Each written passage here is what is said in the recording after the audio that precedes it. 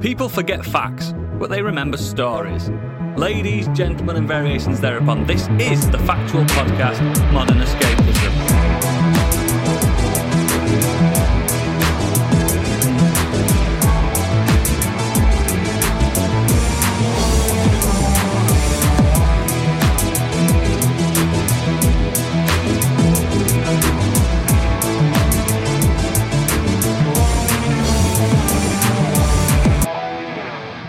Hello, my name is Kenny. That is a fact, and I also go by the name Oodles. Joining me today, his name is Stuart, but he goes by the name of Stig. Fact.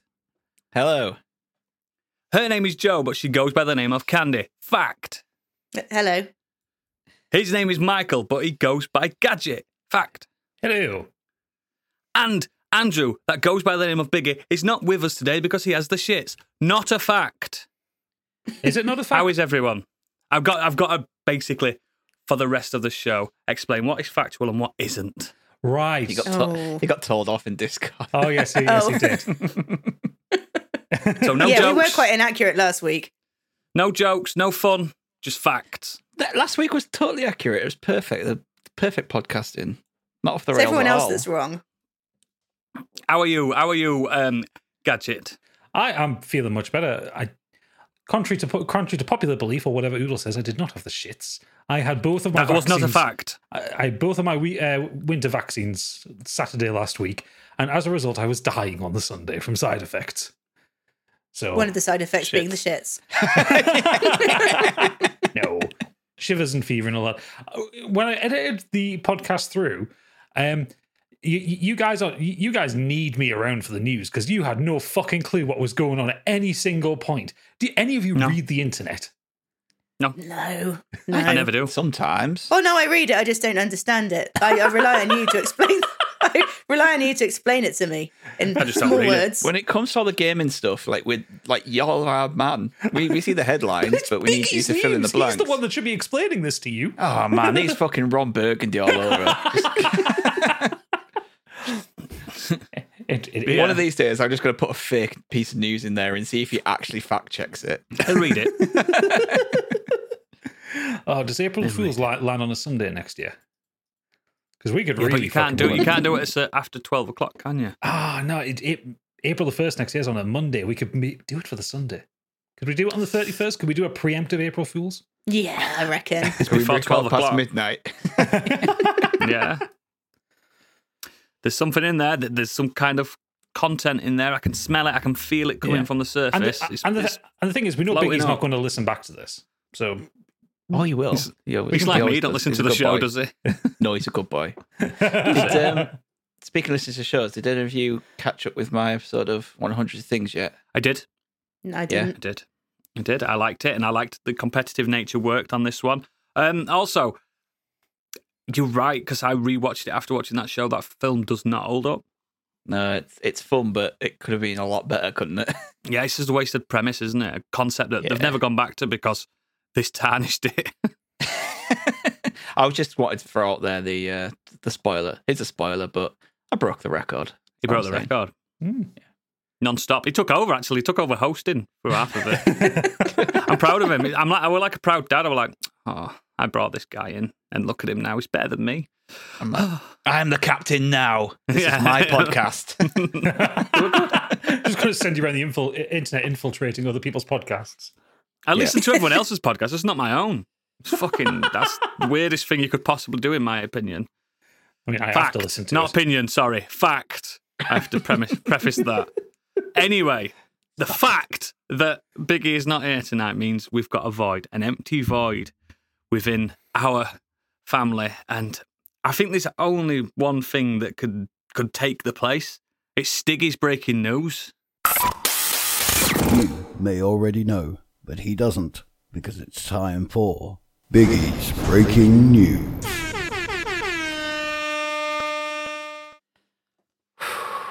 Get ready for this. Oh, no. News to the heart, and we're to blame. We get down and we give news a bad name.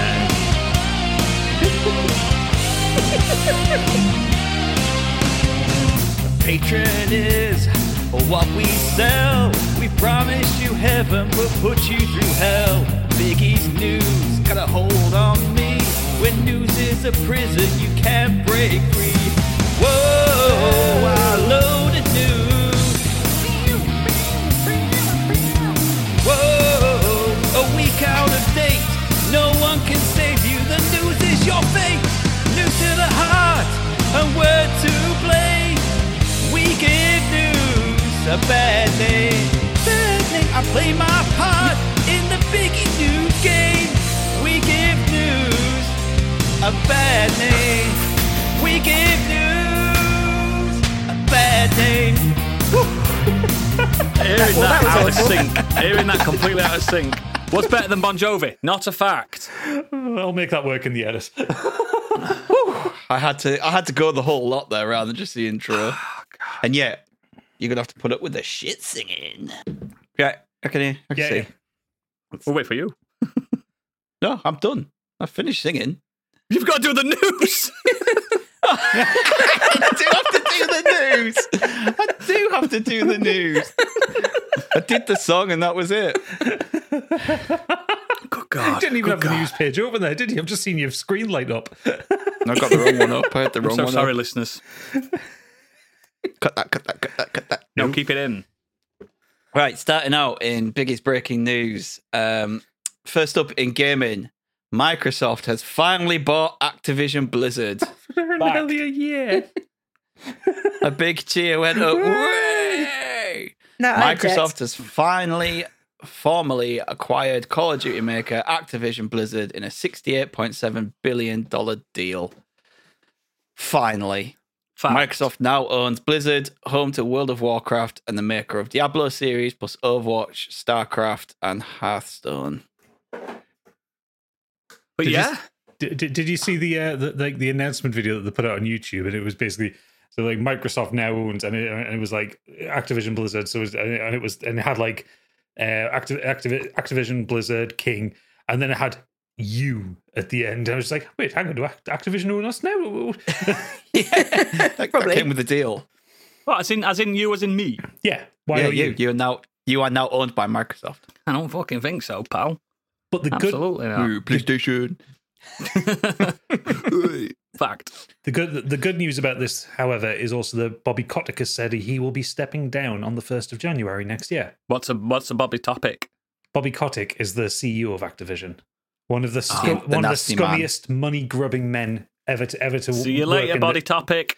He's the one that when all the kind of sexual assault allegations were coming out with Activision and Blizzard stuff, he's the one that tried to brush it aside and basically said, no one's saying that, it's all lies, and then Hang on, though. The internet are brushing all that away anyway this week because of the great news. he's the one that tried to bring in all the strike breakers when people at Blizzard and Raven, I think Raven Software as well, tried to go on strike for better conditions. It's a win for Xbox. Yay! Uncle Phil's in charge now. It'll all be good. I'll call it as a win. I like a Call of Duty campaign. I just don't. I ever do. play them, and now I get them for free. I'm like, I'll give it a go. Day one. And free's better So I than always- the pound I pay for them. Well, I always forget about them by the time they're reducing cost.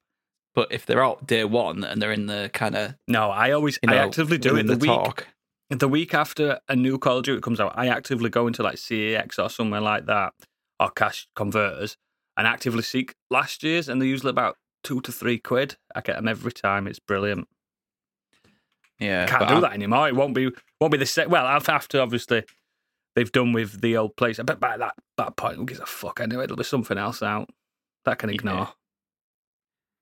Just like everything else. It's great. It's great. I mean, again, all controversy aside and everything, and bitterness and fanboyism and console wars aside, I said it months ago. I went, just let them have it. They've put so much effort in to getting it, so much money.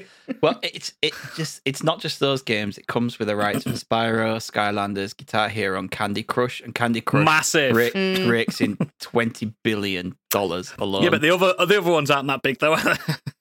no, I think apparently Guitar Hero is coming back. They could Of course it is, monetize because the they've got a shit out of dormant that IP as well. now. Yeah. yes, and if Biggie put this news in the right order, I could have gone straight to it. So let me get to it. Activision boss hints at a Guitar Hero revival could be on the cards. Just before he leaves. Yeah. VGC points out Kotick's also mentioned Guitar Hero as a previous meeting earlier in the year where he talked about how AI could have a profound positive impact on our game. Oh, fuck off. You know why they're doing this though? You know why he's saying, oh, like Guitar Hero's come back? Because Microsoft don't care about fucking wasting money on plastic peripherals. They're like, yeah, fucking do what you want. We've got a bottomless pit of money. If you want plastic guitars floating about, in shape of an Xbox, baby. That's what it's going to be. None of it on PlayStation. We'll be sat over here going, it's a shame, innit? It's a shame. Here's the thing, and I talked about it on the show before. Just play Clone Hero. You don't need a fancy PC to play it. It's basic as fuck software. There's a huge community with thousands and thousands of songs. I can trump that though. Just if play you want an to play instrument. it. Well, yeah, but that's it's easier, isn't it? You could say that about every fucking game. That argument annoys me. Just shoot a real zombie. Yeah, exactly. Go be a real footballer. Go be a real spy. Like, it's not that easy, is it? Like, I want to just pick up a game and fucking. It is that easy to buy a guitar and learn how to play it, though. Well, it's not. I mean, up to this point, you had Rocksmith, which is the way you get the gamified version of learning how to play guitar. But because it's Ubisoft, apparently they're taking that down at the end of the month, and you can only get the Rocksmith subscription service, which I'm not fucking doing. I can't imagine someone, especially of your guitar technique and years of playing it, Gadget, would gain anything from Rocksmith apart from backing tracks. But you say that, actually. It's how I was learning how to play Cliffs of Dover. Because but that's a fucking horrendous song to learn. I know, but it's helpful to have it being able to break down and like slow it down and stuff like that. So it is actually a really useful tool for learning songs. I remember when my missus bought me a subscription to that piano app on your phone. I went, "Well, you bought me that for? This is shite. I know everything." That's how I learned how to play Misery Business in like one sitting because I just played along with it on the screen. What's that one? Listen, it's a Paramount song, right? I can't pick up a normal guitar and play Knights of Sidonia. Perfect. Neither can I. Exactly. But I can pick up a classic guitar and play it and feel mint by the end of it. You can play it with a good effect pedal, I suppose. It's good. So yeah. Microsoft finally bought them, and with that, we'll get a whole slew of probably. Do we have to discuss this ever again now? Is it done? Is it over? Is the content over? It is over. It's done as of Friday the 13th. It's done. So the only thing that we'll have left to discuss is like when Activision games start coming to Game Pass. Because they're not quite there. I reckon it'll be soon. It'll be soon. It's not quite yet. I think they've put a couple. 2024. Yeah. I think they've said this. Mark it in the calendars, guys. The time you can finally play Crash Bandicoot on Game Pass. Like this day one. This year's Call of Duty isn't going to Game Pass, but next year's will be. I actually find it quite funny that Crash Bandicoot and Spyro used to be Sony kind of characters and mascots, and now they're on Xbox. Yeah. Wasn't Crash Bandicoot on Saturn as well? Was it on Sega Saturn as well? I think it was. No, it was Tomb Raider that was on Sega Saturn as well. That's it. I know one. Yeah, and she became a mascot, kind of, didn't she? Yeah. But she was still on Dreamcast and everything. Weird, isn't it? It's only I've never had a good mascot ever. We've got the Astrobot guy, but they don't use him. Don't use him enough. How dare you malign the history of Parappa the Rapper? Fuck yeah, if he's on Switch. punch, kick, kick, punch. They've never had one, have they? Even Xbox. Onion. Xbox has got a cool one. They've got Master Chief. He's fucking cool. You can't argue with Master Chief. He's badass. And Nintendo have got, what's his name? That plumber guy. Luigi. Oh, what is it Wario. now? Wario, that's his name. Next. John Riccitello. I don't care if that's wrong. I think it's Riccitello. Yeah, stepping down as CEO and president of Unity. There isn't really a story to go with this. It's just a headline bumped in there, but good. Congratulations. Tried to fuck over everyone. So had some good news this week, haven't we, really? It's also worth bearing in mind it was with immediate effect, as in not quitting, sacked. Do you think he's walking out of the office with a plant and a picture frame? I was about to say, was Riccitello has he got his stuff in cardboard boxes? Yeah. And then he gets to his car, looks back at the office, a little tear, and gets in his Prius and fucks off. Yeah, the music from Incredible Hulk starts playing. Probably won't be a Prius, will it? It'll be a fucking, what's it called? An Elon Musk car. It'll be one of Tesla. his cars. Tesla, that's it. One of them. Opens the Prius and goes, what am I going to do now? With his severance package of millions. What am I going to do now? I mean, he still hasn't worked his way through the millions he got from EA when he left them. Yeah, fuck off. See ya. Next. Well, Candy, you did say we've had some good news. Starfield's pricey Constellation Edition watches are already breaking. You lot bloody bully me. There's only one reason this is in the brought that news. story to the news segment? Just Awful over twat. a month after release, fans are experiencing numerous issues with the pricey collectible, with some users having completely useless watches. Talk about having a bad time. This article was written especially snarky as well, wasn't it? Yeah. Oodles, you in particular. I said before we started recording, you're a terrible, terrible friend. I hope that one day when something you love breaks, I'm going to laugh. It broke years ago, mate. I lost use of my penis years ago. Well, show me a watch, though. Show me a watch. I'm not wearing it. Because it's fucked. No, it's not. It's charging, actually. Is it Although I fucked, haven't Andy? checked it. It might be fucked. Setting fire to your house. Probably. No, I like my Fucking watch. joke, mate. It does say that Bethesda has been contacted by several users, and while the original Reddit poster has been contacted to send it back, others haven't had the same experience. Another user reported to have been exchanging emails with Bethesda support for almost a month now. Is it Android Wear watch? Is it a proper Android No, Wear watch? It seems to be a firmware issue more than a hardware. That can be fixed technically. Yeah, I remember the original Pixel watches had a really a bricking firmware thing. Yeah, it's not Android Wear because it works on iPhone as well. It's a custom software. Oh, that Wear OS is great. Never used to. Great watch. And no, it didn't. It is now. It's really good. But it's weird. I mean, one of those I mean- aftermarket Android watch. Yeah, boy. I mean, the thing is, Bethesda have had history with this stuff. Let's not forget the canvas bags. They did replace the canvas bags. Only when enough people shouted at them and someone threatened to sue them. I think you know that several. watch- I think that watch is several also- people. That watch is also covered with asbestos to keep it watertight and fireproof. Not a fact, in case anyone wants to read it out later on and go, who's lying? Just a bit of comedy, guys. Sorry. I'm still a bit bitter. I'm still bitter. Do you think he took it personally? Yeah, I did. Bit of comedy, guys. Fucking hell, entertainment show my ass. Next. Overwatch 2's hotly anticipated Diablo 4 skin is behind a $40 bundle. Sparking Backlash launched yesterday. The Lilith skin and Moira and the Inarius.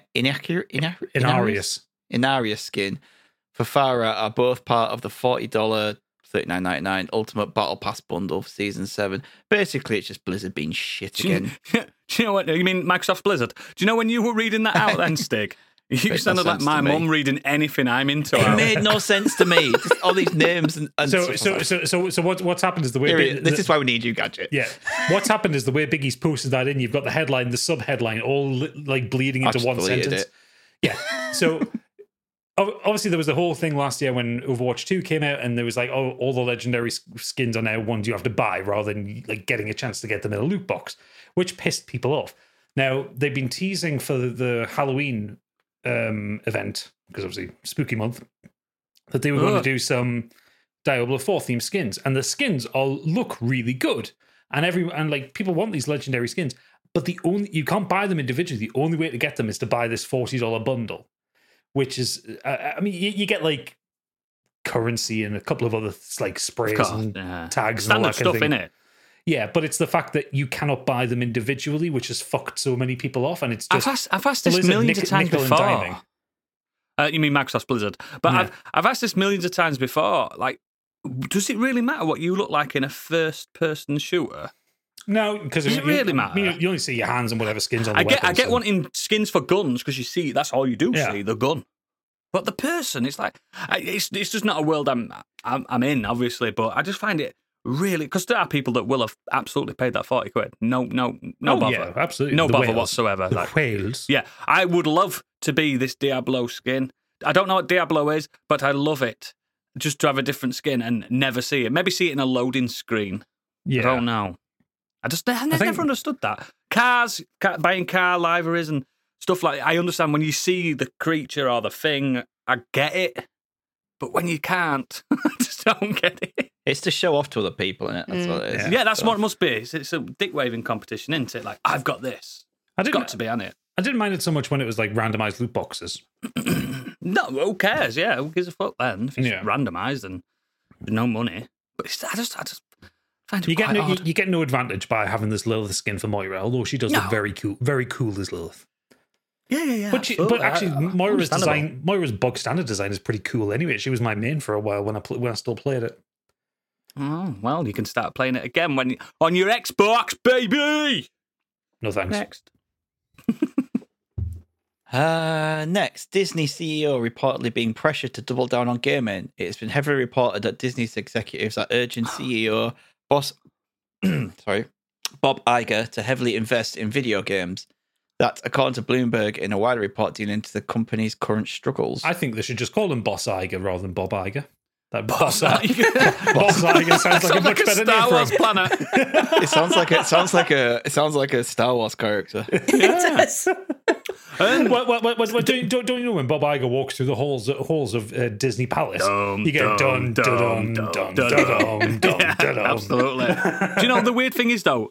This is absolutely bang on correct. Like Disney, of all the fucking companies on the planet, like one of the biggest companies, and they've franchised their stuff out willy-nilly. You can get anything on like a cup or a lunchbox, but they don't do the games that much. And I don't understand. I never understood it. It's as if the old people in boardrooms don't understand the games industry. No, they don't. It's also because they used to farm out the games to bog standard developers, which would mean like back in like the 90s, like their games would be really hit or miss as to the quality of them. Yes. Like they used to do. They had that deal with Virgin, didn't they? And Virgin Media did a load of games, but Virgin Media took the big hit when the games failed. Disney, we just franchised it out. Don't matter matter to Disney.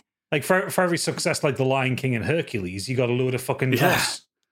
Yeah, exactly. I just don't get why they don't go, right, this is Disney's full-on game studio. It's ours. We're going to take the brunt if something happens. They are not skint, and they're going to get the best of the best and work with the best of the best. And they could turn them IPs into more money than these films they're bringing out that are failing on their ass. I think also... Make a fortune. I think also, like, I think Bob Iger, caught a lot of flack for, like, Disney Infinity, because that was a really expensive thing that flopped. And they were just chasing what Skylanders was doing. Yeah, but too late, though, wasn't it? Because Skylanders was already leading. Yeah, and the Toys to Games, the thing was already dying out anyway. Just imagine the worlds that could create. Imagine an Elden Ring style game, all Mickey Mouse. So all the family can play it. Or like, I don't know, a really good Disney kart racer. Not one sent off to some fucking idiots to make an actual in-house kart racer. One's with just come out. IP. Literally once just come out. Yeah, but it's shite though, isn't it? I don't know. I've not looked at it. It's not Mario Kart. I don't care. Like Nintendo have got that seal of quality. Chocobo GP for you all day, isn't it? Fuck off. Chocobo GP. But I'm saying they just need. I don't know. They need to get some in-house work because they own fucking Pixar. They've been working on computers since day one. Well, they've got people that can do this. Well, the thing is, I don't think they want to set up their own studio. I think they want to buy a publisher like EA or something like that. Let them. Right. The thing is, they have, like Udall says, they have all this. They have all the IP. Look at the Avengers game and the Guardians of the Galaxy one. When it first got announced, we looked at it like, that looks wank. Turned out it was actually really good. It was actually really good. Well written, really good fun game. But if you actually put the likenesses of the MCU characters in that, it makes a hell of a lot more money. Yeah. But because they obviously licensed it out, they didn't have that. So that Avengers, we've talked about this all the time, but that Avengers looked like cosplay Avengers. And it played like cosplay Avengers. Yeah. It didn't play terribly, but it put you off every time anyone spoke or looked at the camera. Because they looked it was like weird versions of the MCU characters. They weren't trying to be different. They didn't even look like the comics. They didn't even look like the comic books. At least the Guardians ones kind of changed them slightly, so you got away with it. But yeah, you've got all that. You've got the Disney characters. You've got the films. You remember all the 20th Century Fox stuff they own, all these other companies that they own, and if they had in-house, and I keep stressing it, in-house, it would make it become the biggest game fucking producers on fucking planet. If they did it like Nintendo or films, if they did like Nintendo or Capcom, where they have like 4 divisions.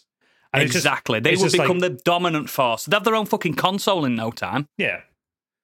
It's like it's all under the banner of Disney, but it's like every development Disney studio A, animation development used to studio have, B. like- Yes, exactly. Yeah, every Disney animation used to have like a game with it. Yeah. Yeah. And most of them were pretty good up to like the Some of them were really 2000s. good, yeah. Absolutely. Like Hercules, probably the last Action Disney game featuring interactive Hercules. game. Yeah, that was the last Disney interactive game that I really enjoyed. And Steamboat, that Mickey Mouse Out of Time one, that were a really good platformer. There's a few. And then they just Story 2 don't do was mint. anything. Yeah, the Toy Story 2 game was great. Toy Story was great, yeah. They just don't do anything, and it frustrates me because they are the IP. They've got everything. Well, Kingdom Hearts is basically just Disney now as well. Like, there's no Final Fantasy Yeah. stuff in there now. Yeah. I mean, just do it. It's so frustrating. Thing is, as well, Do though, it. being Disney now and owning all those like 20th Century Fox stuff, like they have the rights and the IPs to do a Die Predator. Hard film or a Predator or something like that. Yeah, Yeah. Alien. do it. They have the rights to do. Imagine all a these now. Die Hard game like Max Payne. Do you know what I mean? Yeah, so I can understand why. Die Hard trilogy on the PlayStation is definitive. We don't need another game. We do need Yeah, but another. I can see why they're saying, look, we've got all this. Why aren't we making games out of them? Mm.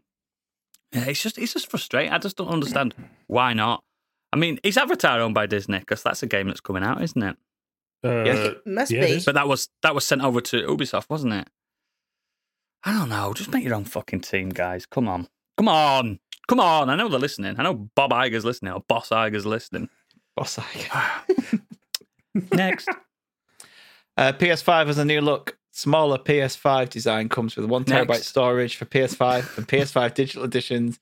New model provides option to add an Ultra HD Blu-ray disc drive to the PS5 digital edition. It's still For more money. really fucking ugly. So somehow How would uglier. you make the ugliest Yeah, it does console look ever uglier. created uglier?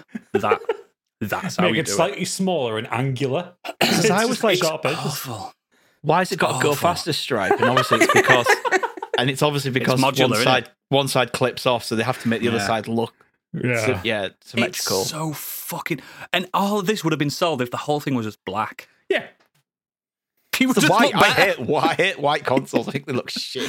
White tellies, white consoles, white Cat. other stuff. No, I suppose not everything white's terrible. Like white paint's good. I was worried with where you were going with that one. White people, get rid of them. But yeah, no, I don't it's- know. It just looked better black or even like silver or I don't know. But know. the other thing as well is like the vertical stand that came with the PS5 that we all have is now a $30 add-on. Because it's nice and shiny. It's Shiny nice, metal but one, isn't it? it looks like it's made out of a fucking coat hanger. It's like The new it's just console comes wire. with a horizontal stand, doesn't it? Only that's Yeah. all it comes with. and the horizontal That's stand. basically them saying.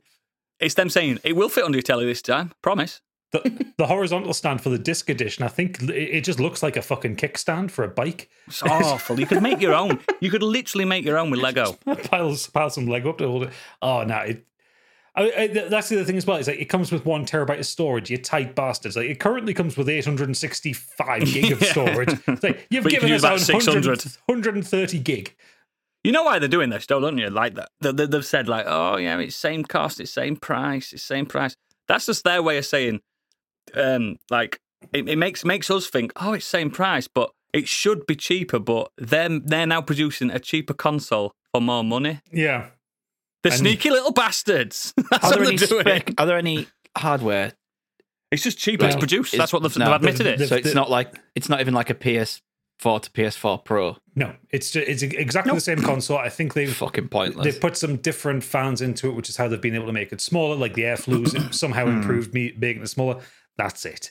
They said the Functionally, costs were half of what the original one was. yeah, functionally, it is exactly Produced. the same as the current PS5, and this just replaces that. So And it's the same price. And the discless one's dearer than the discless one we got now. by tenner, yeah, A tenner's a tenner, mate. I know.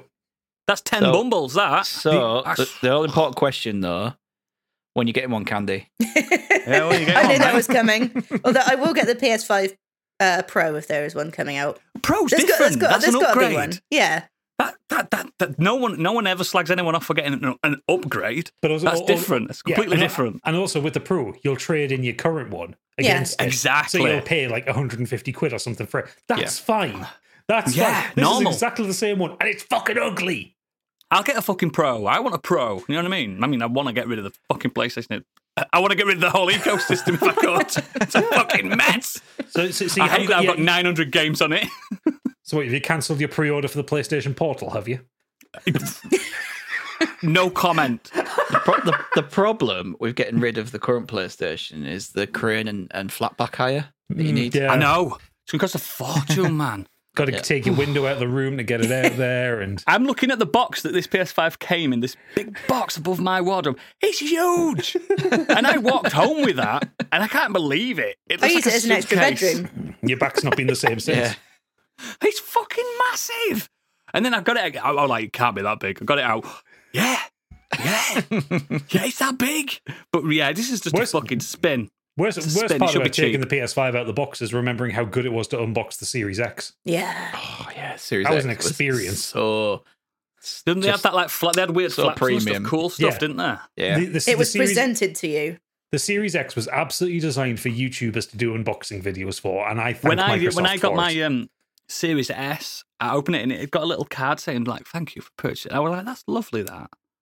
And it comes in and it comes in like some like wrapping paper, Yeah. and you peel it up. And I was like, "That was such a lovely little experience." And they've always done that. I mean, I remember PS5 came in a Tesco 360, the 360, yeah, the 360S, was it the S Elite thing I bought?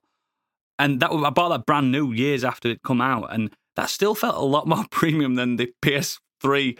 Pull it out of the box, start playing it. Awful, man, awful. Next. Lords of the Fallen on Xbox is the worst version at launch. Go Xbox. Go Xbox! Another win for Xbox. Xbox upcoming Lords of the Fallen reboot has been highly anticipated by the Souls-like fandom. It hasn't. But we remember the last one. it seems Xbox owners will have to wait a little bit. The developers have thanked fans for excitement before seemingly warning Xbox Series owners they'll have to wait a bit longer before playing. Don't buy our game. It's getting patched It's in the supposed to be coming good, this new coming one. days. It's supposed to be really good. But I've not got no win. After the last one, I don't trust them. It's proper mixed reviews on it. Well, when there's a game like Lies of P still sat out there and I haven't played yet, I'm not going to go for Lords of the Fallen, am I? What's it currently sat on Open Critic? It was like an 80 odd, wasn't it? Average critic is 69. Only 16% of critics recommend it. Swerve and a miss. I don't really like Souls original? clones, really. Oh, fuck's sake! That's the original. That's the original one because it's got the same name. Because it's got the same name. That's the problem. I got off. I was looking actually on Twitter. Someone said, if you're a content creator and you want a code, contact us. And I looked up Metacritic and I looked at the score and went, nah, I can't be bothered with that. And now I've realised that it was the original, one. Wasn't it? Yes. So the current one is a 75 critic average. That's all right. But like some of them rate it really low. Like Eurogamer rated it a 2 out of 5. Yeah, and some are rating it higher than that you normally see for something like this. Sixth Axis gave it a 4 out of 10, but God is a Geek and IGN both gave it 8 out of 10. Like it is all over the place with the scores. I usually trust God is a Geek as well. They're my go-to at the moment because I know they're independent, but and I'm friends with some of them. That is collusion. Fact. I watched some videos of it, and it looks dull. Like it looks just like it's one of the things I think they still don't get what makes the Souls games tick. Yeah, and give the bosses more health. That doesn't make it fun. Exactly, that doesn't make it fun. It's kind of what it feels like they've done. They've just kind of thrown a load of HP at the bosses and made them hit you hard. We've got Lies of P to look forward to, haven't we? Because that's good. Yeah, Lies of P is reviewed really well. I think Eurogamer gave it an essential.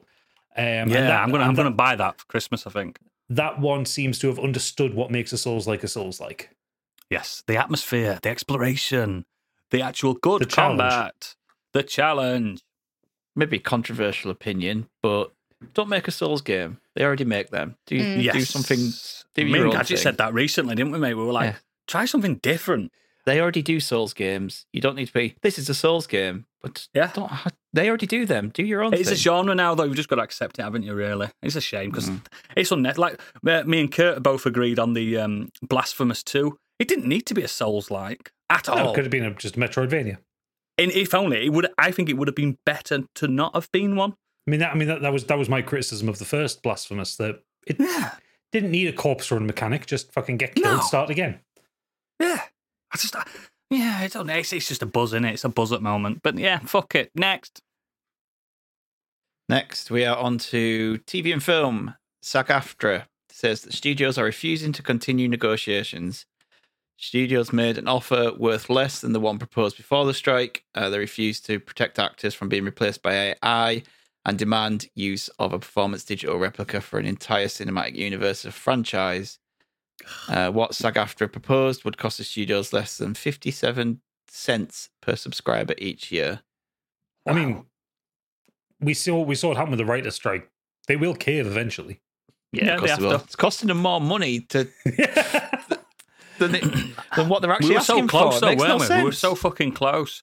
And like, imagine this week if we'd have closed a Microsoft Activision, would have closed the SAG-AFTRA strike. Everything would have just been a beautiful week of everyone celebrating. But no, we're not allowed it. Apart from Candy the and Starfield watchers. Apart from the Starfield watchers. But I'm celebrating that because I think it's hilarious. Yeah, it's a shame, but it'll get there. It's costing the studios more money. It makes no sense to me, but never mind. Take your time, guys. We're with you. We're with you. Next. Netflix animation unit is set to be restructured, including layoffs and a shutdown of 2 films currently in pre-production. The streamer is now looking to acquire films from third-party producers rather than producing more in-house, which I don't. Why doesn't make sense to me because their animated content is the best stuff. The best stuff, yeah, by far. It's the best stuff they do in films and TV. Like Castlevania, Nimona. I'm sure they put a lot of money into Arcane. Cyberpunk. Like, all this stuff is like the highest rated and the stuff that people actually subscribe to Netflix for. I didn't know this, but they funded One Punch Man as well. Not fully, but they funded a lot of the One Punch Man. I think it might be they funded the release. I think they're funding translation, maybe funding the production translation of the new series that's being made at the minute. Ah, right. I think they put money into Mitchell's versus the Machine as well. Yeah, that's what I mean. These good. Exactly, that was a class film. Yeah, this is baffling because they only have one, in my opinion, maybe 2 or 3 decent live action stuff per year, but their animated stuff is hit upon hit upon hit upon hit. I think people aren't watching them, genuinely. And they're making careers for some directors and some producers. Yeah. I just think people aren't watching them. That Love, Sex and Robots, did you ever watch that? Yeah. So good. Loved it. So fucking good. I thought good. about 50% of it was good. There was some real fucking dross in there. Yeah, but there isn't everything in there. But I don't know. The John Scalzi episodes, the 3 robots. Oh, it's so good, isn't it? Yeah. Why can't they separate the companies and have 2 separate apps? Then they can see a real. So I'm looking at like real stats. I'm looking at my list of like Netflix, how I rank Netflix films on my letterbox, and there's a load of animated ones in here. And I just looked in and I was like, My Father's Dragon. I was like, was that a Netflix one? They must have funded part of it. The top review says, Netflix, please stop not marketing your animation movies, and then wondering why viewership is low on them. Yeah. Well, that was the thing with Nimona. Like, I only heard about that because of Candy reviewing it. We've said it before. If it's not Stranger Things, they don't care. It's so they just don't care. So frustrating because their TV output, like the original films, apart from a handful of them, are usually a bit shit. Yeah. Like that they put out quite a lot of low rent films, and they've only really had a couple of good ones a year. But then they'll persist with the fucking Witcher, where they've got a fucking which has been getting worse every season. Yeah, when they've got a showrunner who doesn't actively like the source material. Yeah. The thing is, like they've had every this is the thing. Every year they've had a breakout hit, regardless. Like you've had your Squid Games, you've had your Tiger Kings, you've had your bloody Stranger Things. There's always been something. Even like Altered Carbon season 1 was a hit. They fucked that. Do you know what massively. I mean? They've always had a breakout hit. Yeah, but never enough to keep the year settled, keep the year going. And that's what these cartoons have been doing. These animators. So I've been like, I've been wanting, you know this, I've been wanting to cancel my Netflix subscription for about 2 years, but there's always something that just drags me back in just ever so slightly. Ridiculous, man. And they just don't care, and it's a shame. Fucked. Yeah. Bring back Love Film. All I can say. Next. Michael Mann has said that his next film will be Heat 2. I bet Biggie put that in, didn't he? No, I did, but... oh, did you? He said Michael Mann has offered an update on Heat 2, saying he intends to make the prequel sequel of his classic 1995 crime thriller as his next movie after Ferrari. Yeah, Heat's really good. Does it need a sequel? Apparently the book is really good. So yeah, I want to be proven wrong. If he's going to come back and he knows the character, he knows that world, he wrote the book, so yeah. Yeah, it's no one better his to baby, really do it, is it? Yeah. Yeah, I'd like to be proven wrong with stuff like this. I always do. Apparently, the rumor is Adam Driver's going to play the younger De Niro character. I can see it. Bit tall, bit too tall for De Niro, but we can forget that. Yeah. Gagarinus! I wonder if he's going to do me like that. That's Pacino. Oh yeah, of course it is. Of course it is. You know, they're both in it though, aren't they? Yeah. Oh, and they're both film short, is man. so fucking good though. I've only seen it. I think I've seen it like 1.5 times. The shootout in it is incredible. Yeah, I like the beginning of it where it's so like noir, even though it's in. Is it Florida? I think it's Florida. LA. LA. Yeah, it's all. Even though it's all nice, it's still quite noir in it. It's quite like that's really. Yeah, it's good. It's good. I might watch that again. It's good. Next. After 3 days of streaming, as of the time of that report, Loki Season 2 is the second most viewed premiere on Disney+, only behind The Mandalorian Season 3. I think it had something like 10 million views. Have you watched it yet? I've watched the first episode. I've not watched the second one yet. I haven't watched any of them yet. I thought the first was really good. If you like Season 1, it pretty much kind of takes on that kind of feel, you can look, listen aesthetics. to my thoughts on Season 1 on our podcast. I loved it. If you like Season 1, I don't know why you wouldn't like this from the first episode. I don't know where it's going to go, but like the characters, you know, they're still like interacting well with each other. The aesthetics, you know, of that kind of 50s bureaucracy kind of building and all that kind of stuff. You know, that's TVA. still all there. And there's and then it's got what's his name? Cookie Kwan. Q Kwan. Cookie Kwan. That's it. Cookie Kwan. It's not a South Park character. Q Kwan. God, could get cancelled. Who's he playing? That one. He's playing some guy like down in the depths of the TV. I can't remember his name, but he's really good. Ouroboros. Really fun. Yeah. Oh, there you go. Cool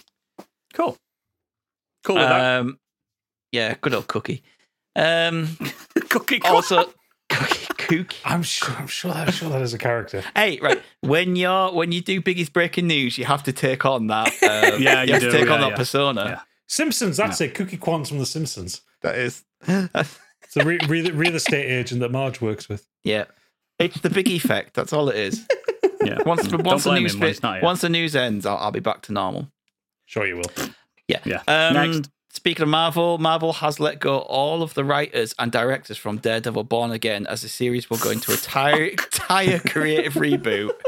What the fuck is this about? They filmed half of it as well. The show that's meant to go 18 weeks. Fucking hell, it was finished. They were wrapping it up. They were doing editing.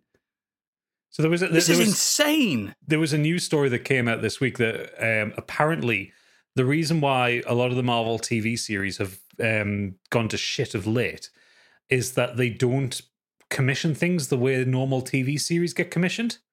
No. So normally with a TV series, you go to NBC, ABC, production companies, whoever. You pitch it, you do a pilot, so you get like $100,000 to do a pilot.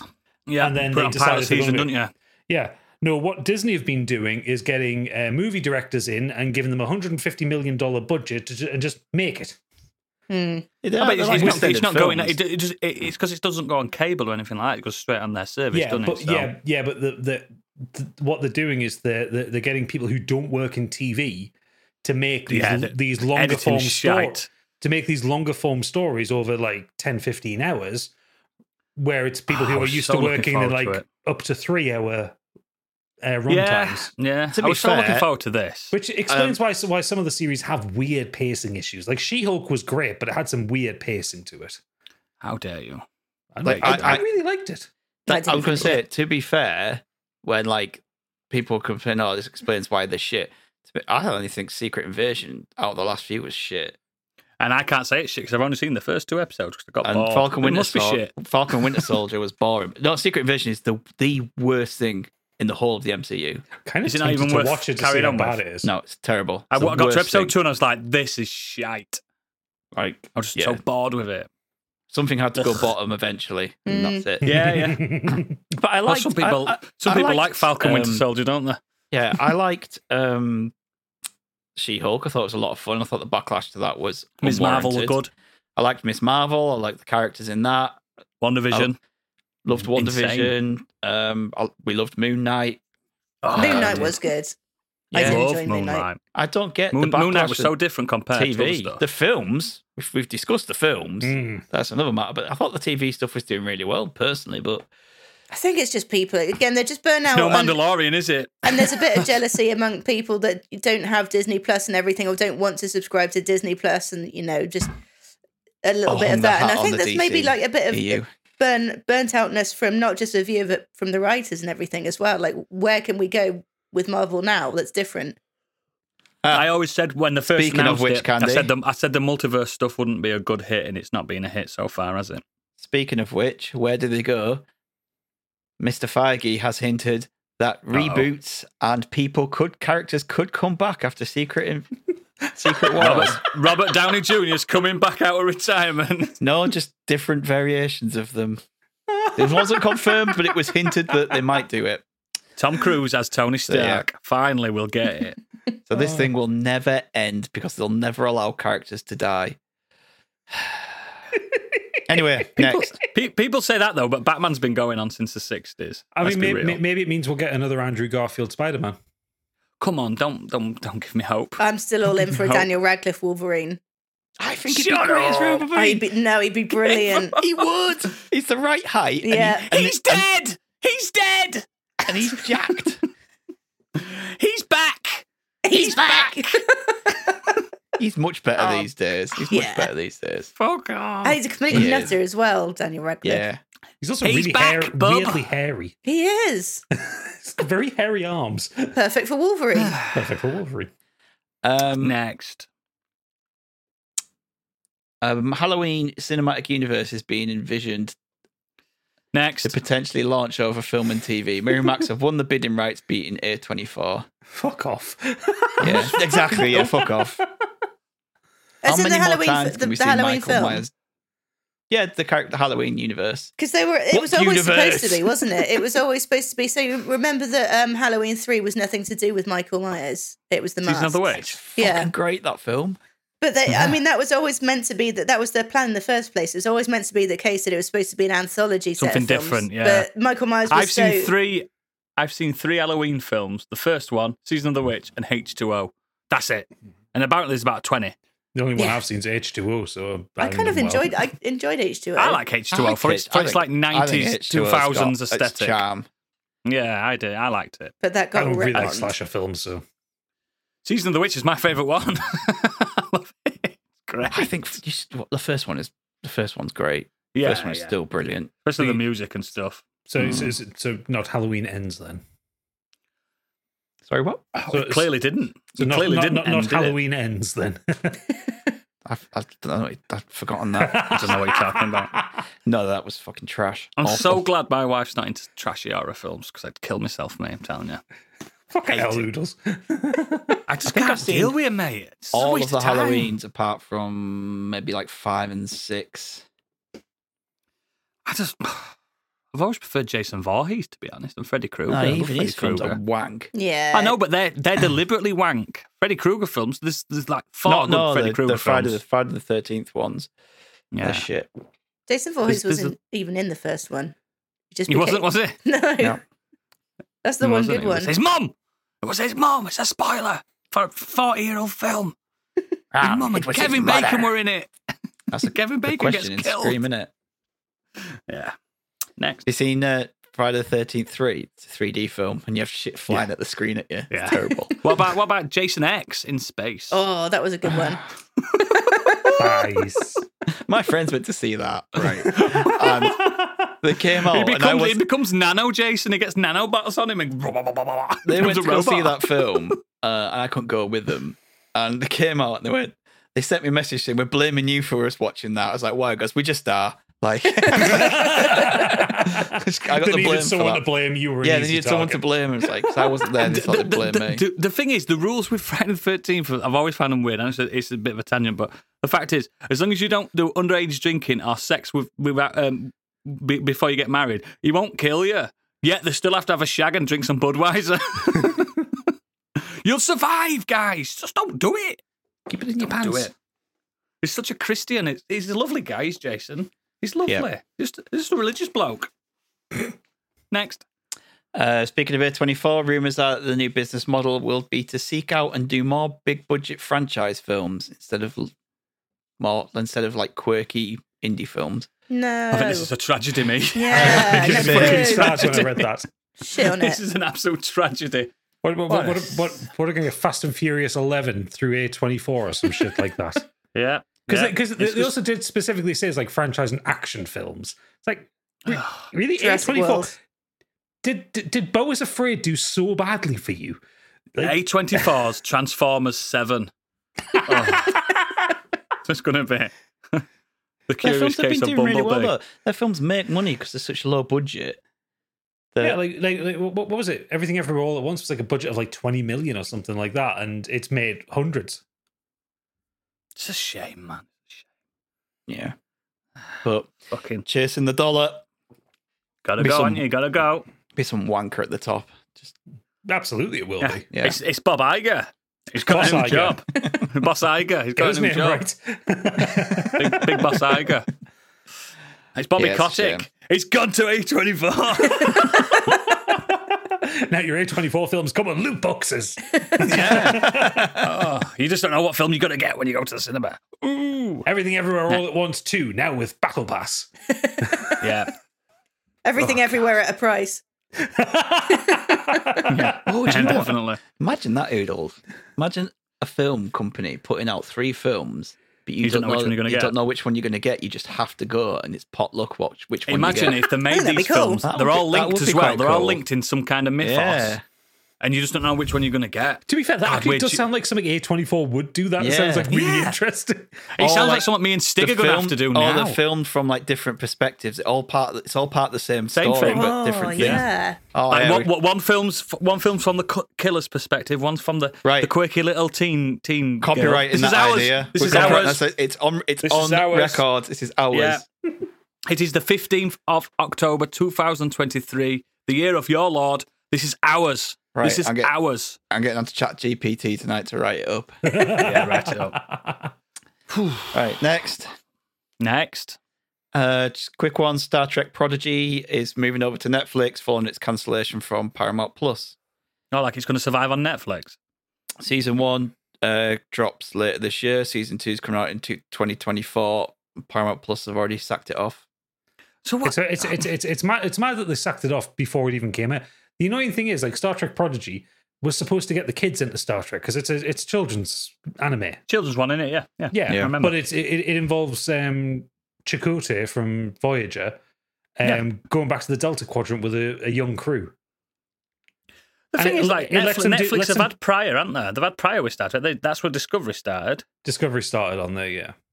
And then that went back to Paramount. Then Discovery died on its ass. And is it Brave Well, no, New well, Worlds? well, no, Strange no. New Worlds? Discovery That's a fantastic spin-off. Discovery finished. Discovery had a 5-season run. It finished. The story definitively ended. And then they had Strange New Worlds spun off from that. And then you also got Lower Decks sitting Kind of a just spin-off. It's not a spin-off, it's canon, but Its own thing. but it's sitting after the Next Generation. So what Yes. you've got is you've got the pre-Kirk Trek and the post-Picard Trek doing their own things. And it's great that they expand the universe. And Star Trek Prodigy, I've seen clips of it, like the stuff that's been released in America that hasn't been out over here yet. And it looks great to get the kiddos in Star Trek. Yeah, of course it does, yeah. When are they going to reboot Enterprise? The much maligned. Been a long time. Any new live action Trek now needs to be future. Sick of everything being in the past. Yeah, future where we can have new creatures, new worlds, new aliens. tech. Yeah. I mean, Strange New Worlds is doing excellent work. It's such a good show. It's such a good show. It is restricted by its time frame. It is restricted by its time, but they're doing interesting things with it. And the musical episode, I think, is fucking stunning. I think ultimately, it's because we all know what's going to happen to Captain Pike. That's its downfall. That's the ultimate downfall of a fantastic show. We know his outcome, and the fact that they've put Kirk in as a character, as Scott, a Spock, Scotty, Uhura. We know the outcome of it. It's a shame as well, and even Pike knows his own outcome. That's the weird thing. He knows what's going to happen. But that hair, on Anson Mount. Anson Mount's a stunning young man. Fucking jealous that someone can look that good. Thanks, mate. I've got his hair. I could have Anson Mount hair. No, you couldn't. I can't. No, I couldn't. No, I couldn't. You've cut it before it got long enough. Yeah. Next. So Michael Caine, 90. Announces his retirement from acting. He's not dead, guys. I know we say retired. He's still alive. Actually, as of recording, he has not died because we speak about people and then they die the week after. As of recording, Michael Caine, a nosy neighbour, is still alive. What happened to Coolio after you did karaoke oodles?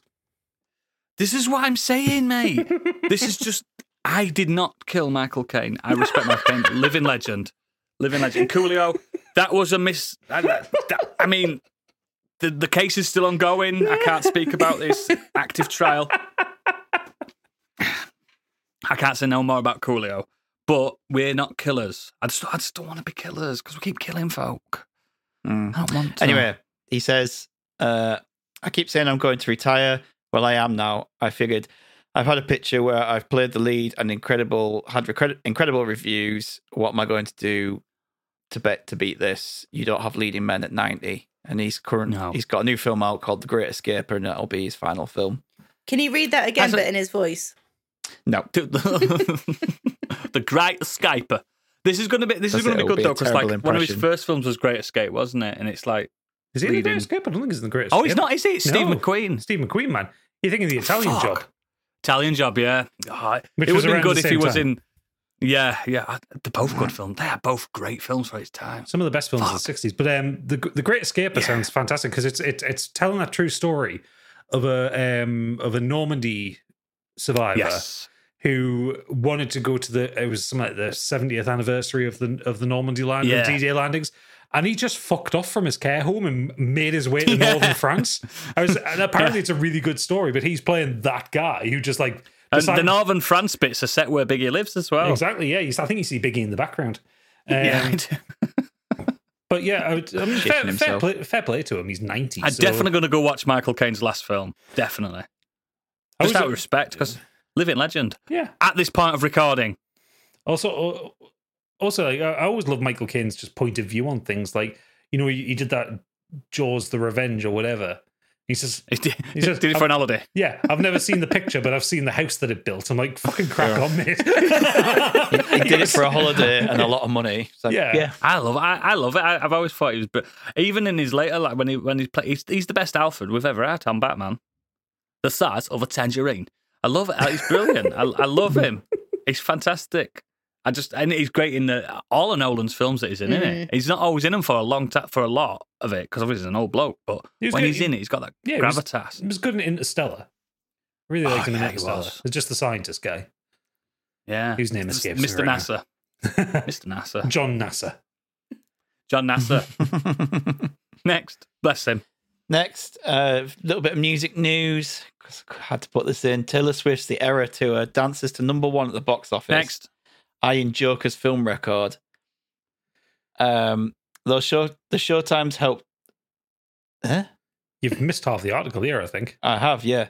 Basically, it's earned 39 million on one day. It's the second biggest ever for October, behind Joker's 39.3. Internationally, it's estimated to have earned somewhere between 31 and 33 million on its opening day, bringing its global total to a range of 126 million to 130 million. It's Swifties are in a fucking cult. Yeah. You've seen the fucking... That's got to be the most successful concert film of all time, hasn't it? Automatically. it will be, yeah. Automatically. But like the videos that people are taking in the cinemas of like fucking 12-year-old girls dancing in a ring in front of the screen, is like, it's a cult. It's Yeah. fun, though. I'd be annoyed. I'd be annoyed at that. Why would you be annoyed if you're going to that concert? That's what it's for. No, if I went to the cinema and people were dancing, I'd be annoyed. If Taylor Swift decides one day that she wants to take over the world, the Swifties will murder for her. Really? Yeah, Eagles, that doesn't make sense, though, because if you're going to a Taylor Swift concert, that's what it's for. She's told people to dance and sing like that. Yeah. And actually, when people were taking the piss out of this, there was a guy on TikTok who did a great example. I'm not taking the piss. No one, but like a lot of people are. Rocky Horror Picture Show. Yeah. Right? People get up and How sing. would you do it? Just dance and sing and join in with the film. That's all it is. It's just that they're mental, and also because they all screech. They screech so much. That's the difference. They It's 12-year-old scream and girls. screech. Yeah, it's not 12-year-old girls. It's middle-aged women as well. Why are they so obsessed with her? What's she got? What's the X factor she's got? As a fan, Stig. She just writes really good pop music. Oh no, it's not. I'm not. I don't mean a songs or music. I mean, I get when I used to understand when people screaming at like One Direction and stuff because they wanted to fuck them. These middle-aged women, they wanted to fuck these children.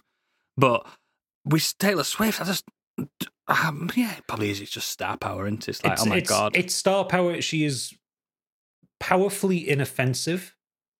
Like that's what I said to Stig once. I went, she's never done out wrong, has she?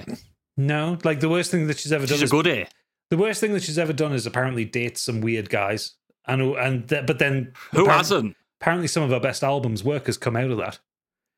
Apparently, most of our fans really hate Jake Gyllenhaal for some reason. I love Jake Gyllenhaal. Jilted it, didn't he? That's why. But yeah, probably because he's twice her age. Fucking nonsense. I do. Sorry. It's funny though. She literally said like, I found the quote. I can't remember it. The worst kind of person is someone who makes you feel bad, dumb, or stupid for being excited about something. So there's not wrong with proper enjoying something. It's the fervour that frightens me a little bit. Like Gadget says, it's almost cult-like. Oh, yeah. I've seen this before. I've seen this kind of thing before. It was the Manson family. Well, when she started her Eras tour in the States, there were loads What are you saying? Eras tour? As in the era of time. Yeah, she's doing songs from all 7 of her albums. Right, I get you. There's videos. So you get people like in the stadium like singing along with it. And there's like 100,000 people in these because she's doing like football stadium kind of things. Yeah. And then there's 20,000 people outside the stadium singing along. Fuck off. Like, that's why it's culty. People can't get tickets. So what if there is subliminal messages? What if she is just standing in the street outside or in the car park singing along to the ambient noise of the concert coming over the top of the stadium?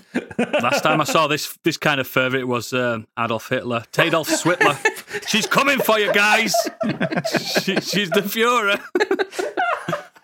She's but it's to be fair, she's nice and blonde as well. I know we don't get into politics, but it's helped on that front because she's come out against the likes of Trump and said, I need you to go and vote and make sure you vote the right side of history. And the day after she said that, 35,000 new registered voters. Oh my god, that's good. Yeah, that's a positive. That's a positive part of fame. The cost of Scottish, and they all vote for Trump. The cost of Scottish fold cats has gone up in America because she has 3 Scottish fold breed cats. Wow! Imagine having that much power. She's bigger than the Pope. That's what I'm saying. If she decides to take over the world, they will murder for her. So we need to get her to endorse modern escapism. Then let's send her a T-shirt or something. I'll be safe. You are oodles. You'll be dead. I can pretend. I'll be like, oh, I love Taylor Swift. Yeah. Favorite. Yeah, that one about the song about the thing. Taylor Swift. I'd be great at that. I can wing it. Love Taylor Swift. Oh my god. Tadolf Switler. Love her. Love her. Mind Fuhrer. Anyway, on to the Weird World Web, because this news section is going on. The Lithuanian penis-flavored potato chips could be yours for just $7. That's a good one. Are they from Lithuania, or do they taste of Lithuanian penis? Could you tell the They all difference? they all taste the same candy. Lithuanian snack company Chaz, one name, And has just released a new collection of penis and vagina flavored potato chips. Both pussy flavored and dick flavored chips oh, what they've written? are not meant for personal use. Is that not prawn cocktail? Prawn I meant cocktail for and salt personal and use. vinegar, surely. No, they actually do taste. They've tried to make them taste like what they say they taste like. I can tell you now. Regarding taste, some taste very different to the others. Trust me, I'm an expert. both pussy flavored and dick flavored potato chips are delicious and will be loved by the majority of those who try them. Having said that, these are not your typical run of the mill flavors, so personal experience may vary. Is there pubes in them?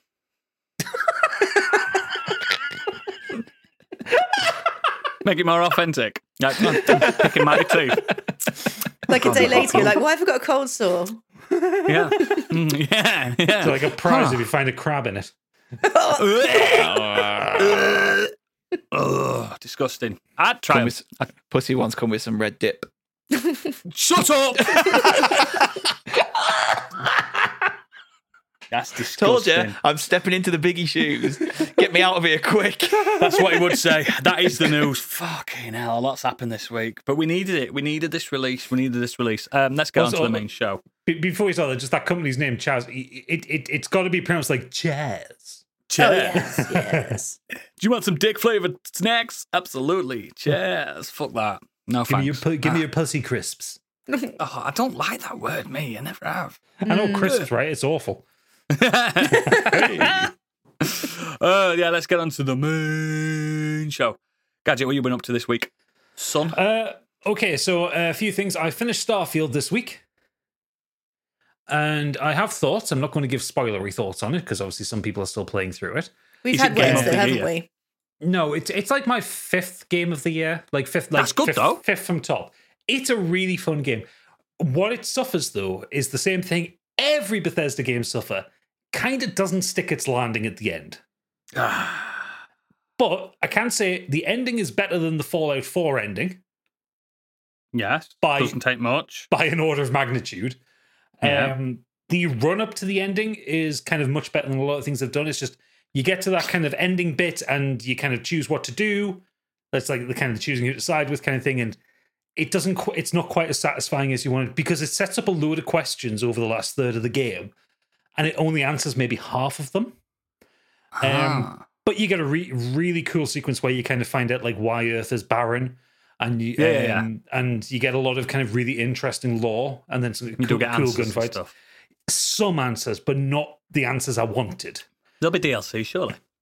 That's what I'm hoping, and I'm hoping a little bit like I was talking with Candy about it, like the way like the Far Harbor DLC in Fallout 4 answered some questions that weren't answered in the main game. So good. Far Harbor in Boston.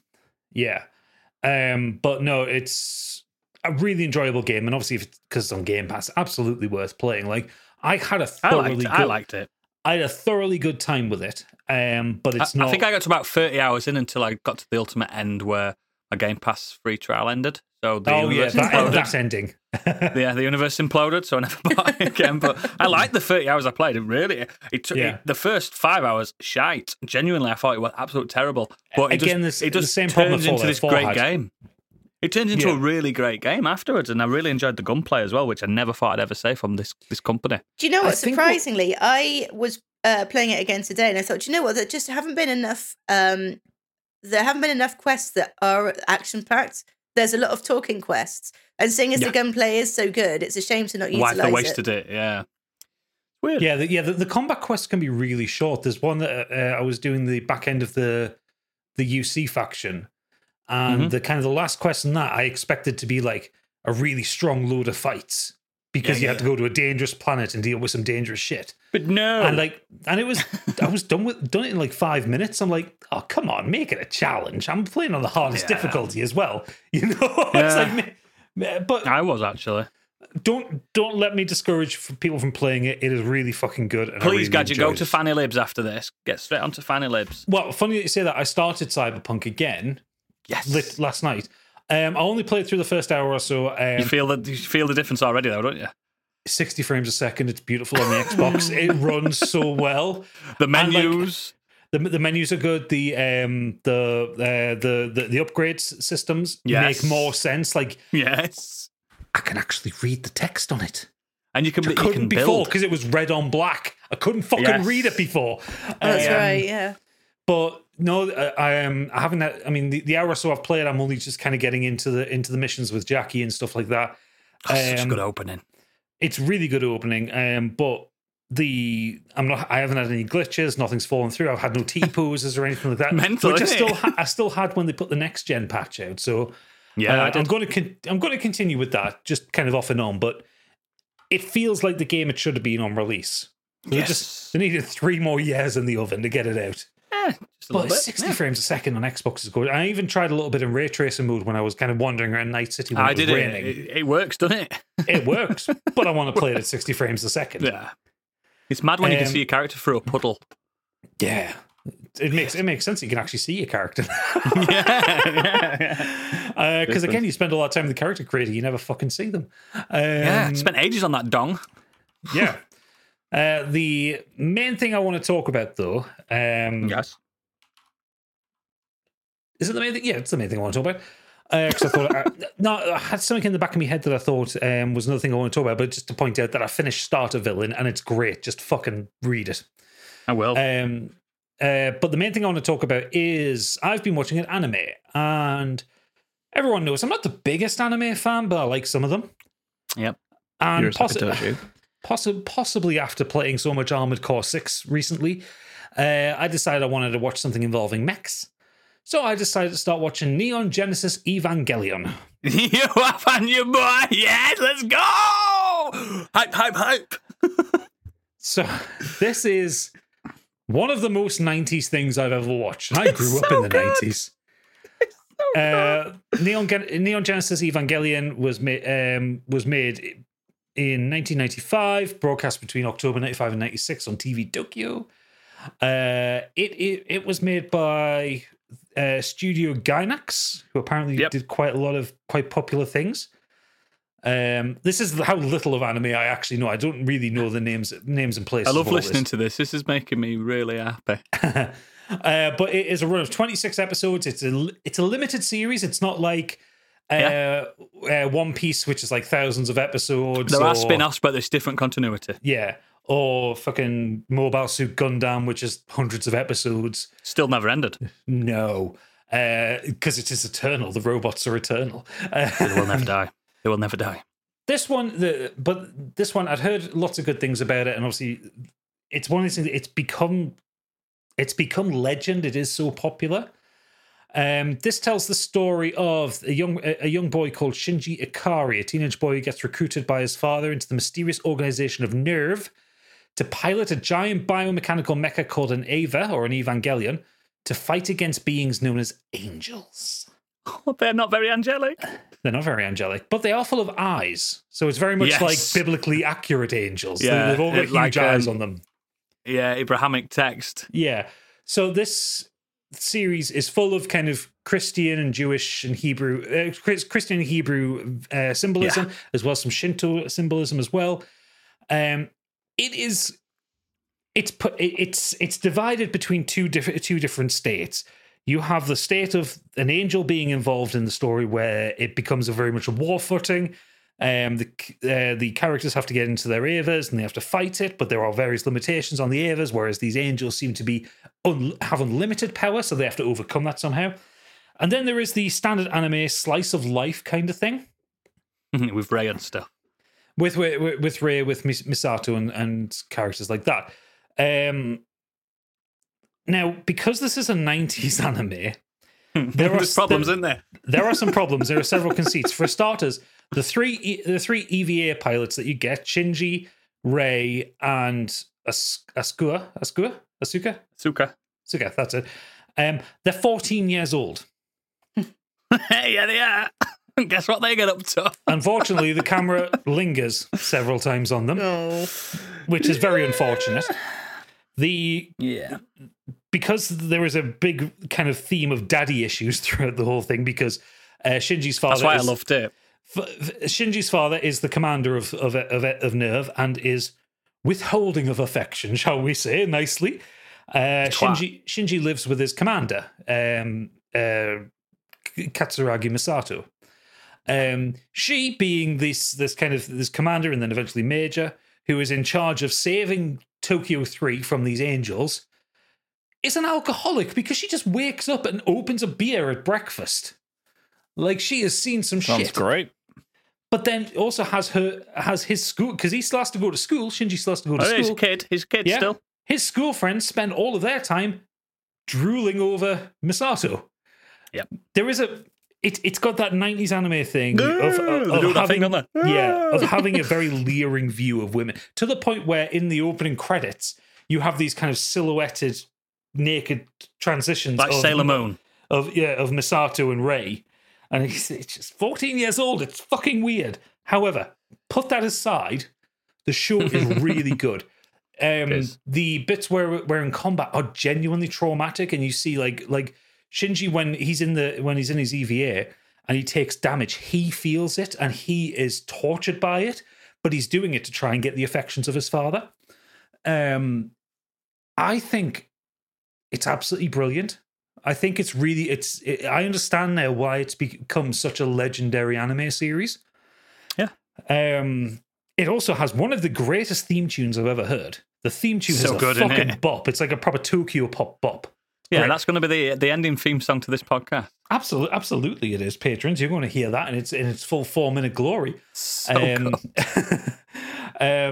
Yeah, I would really recommend it.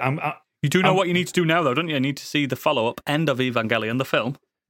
Well, I'm only halfway through watch it, so I just finished episode 13 today. Oh, so watch that, then watch End of Evangelion. That's that saga wrapped up. There's second Evangelion, there's third Evangelion, there's different sagas that you can completely ignore. I'm very keen to see how Shinji's story shakes out. Yes. I you think do need to watch End of Evangelion. It's the best thing they've ever done. It's a film. Well, no, literally the best thing. Yeah, End of Evangelion kind of retcons the last couple of episodes, doesn't it? Because people didn't like it. Yes. But did you notice that, like, because this changed, like, you're not a big mech guy like I am, but you're becoming one, and I'm loving it. You're becoming an otaku, and I'm loving this transition. But did you notice, like, think back to being 1995, all mechs were Gundam-looking things, and this just changed the game. They made these slender, these otherworldly-looking things, and it was such a game changer for the genre. They don't look like normal mechs. No, they're very dynamic in their look and movement, and I think that's what. Yeah, because like I've tried episodes of Mobile Suit Gundam, and I just can't. They're get just away with tanks, aren't they? They're just tanks, walking tanks. Yeah, but it's not interesting to me where this one is, and I think because, like, even 13 episodes in, there is this mystery of the angels, where they come from. Like they're constantly attacking, and they're constantly. There's nothing like that in Gundam. Gundam is just always war. There's nothing else. I think there is a really good mystery at play here, like why these angels are constantly attacking, why they attack one by one rather than as a group and stuff like that. So, Stig would like it because it completely inspired Attack on Titan. Completely inspired it. It's very similar in themes. I would really recommend it. Also, I am listening to it dubbed because I'm usually got it on while I'm working. I've got something on in the background. The dubbed acting's good. The dubbed acting is good, but it doesn't match the subtitles. No, it doesn't. I mean, wildly different. Yeah, not at all. But yeah, I would really recommend Evangelion. It's very good. And it's all 26 episodes are on Netflix. We're going to an Otaku convention, me and you, one day, pal. If you can find me like a Gundam style kit of Shinji's Eva, I'll build it. I can. It's 40 quid. Find me one. I'll send buy it you. Send us the link. I'll buy it and I'll build it. No, I'll just buy it you. I want you involved. I want you to be my gunpla daddy. I am earning. Someone's earning. I want you to be my gunpla daddy. And I'm like, Daddy, have you received your gunpla? Yes. That's what I've been watching. It's so good. Excellent. I'll jump in. Not for a few weeks, we were all part of one big family on this podcast. We were all part of the Android family. Unfortunately, something drastic's changed. I've now got an iPhone 15. I'm not reviewing the iPhone 15, don't worry, but I've got an iPhone 15, and this leads to what I've been doing all week. Yeah, I'm a dirty iPhone user now. That's supposed to be blue, by the way. Yeah, all the light white. colours of the new iPhones are just shades of white. Yeah, it's weird. But it's a lovely device. I'm not reviewing that. I'm not Marcus Brownlee. I can't do it to his degree. But it links to directly what I've been doing. So I've been playing a game all week. A game that's led me outside. A game that's made me walk You've done 25 Pokemon Go. miles. A game that's made me walk 25 miles this week. A game called Monster Hunter Now. Oh.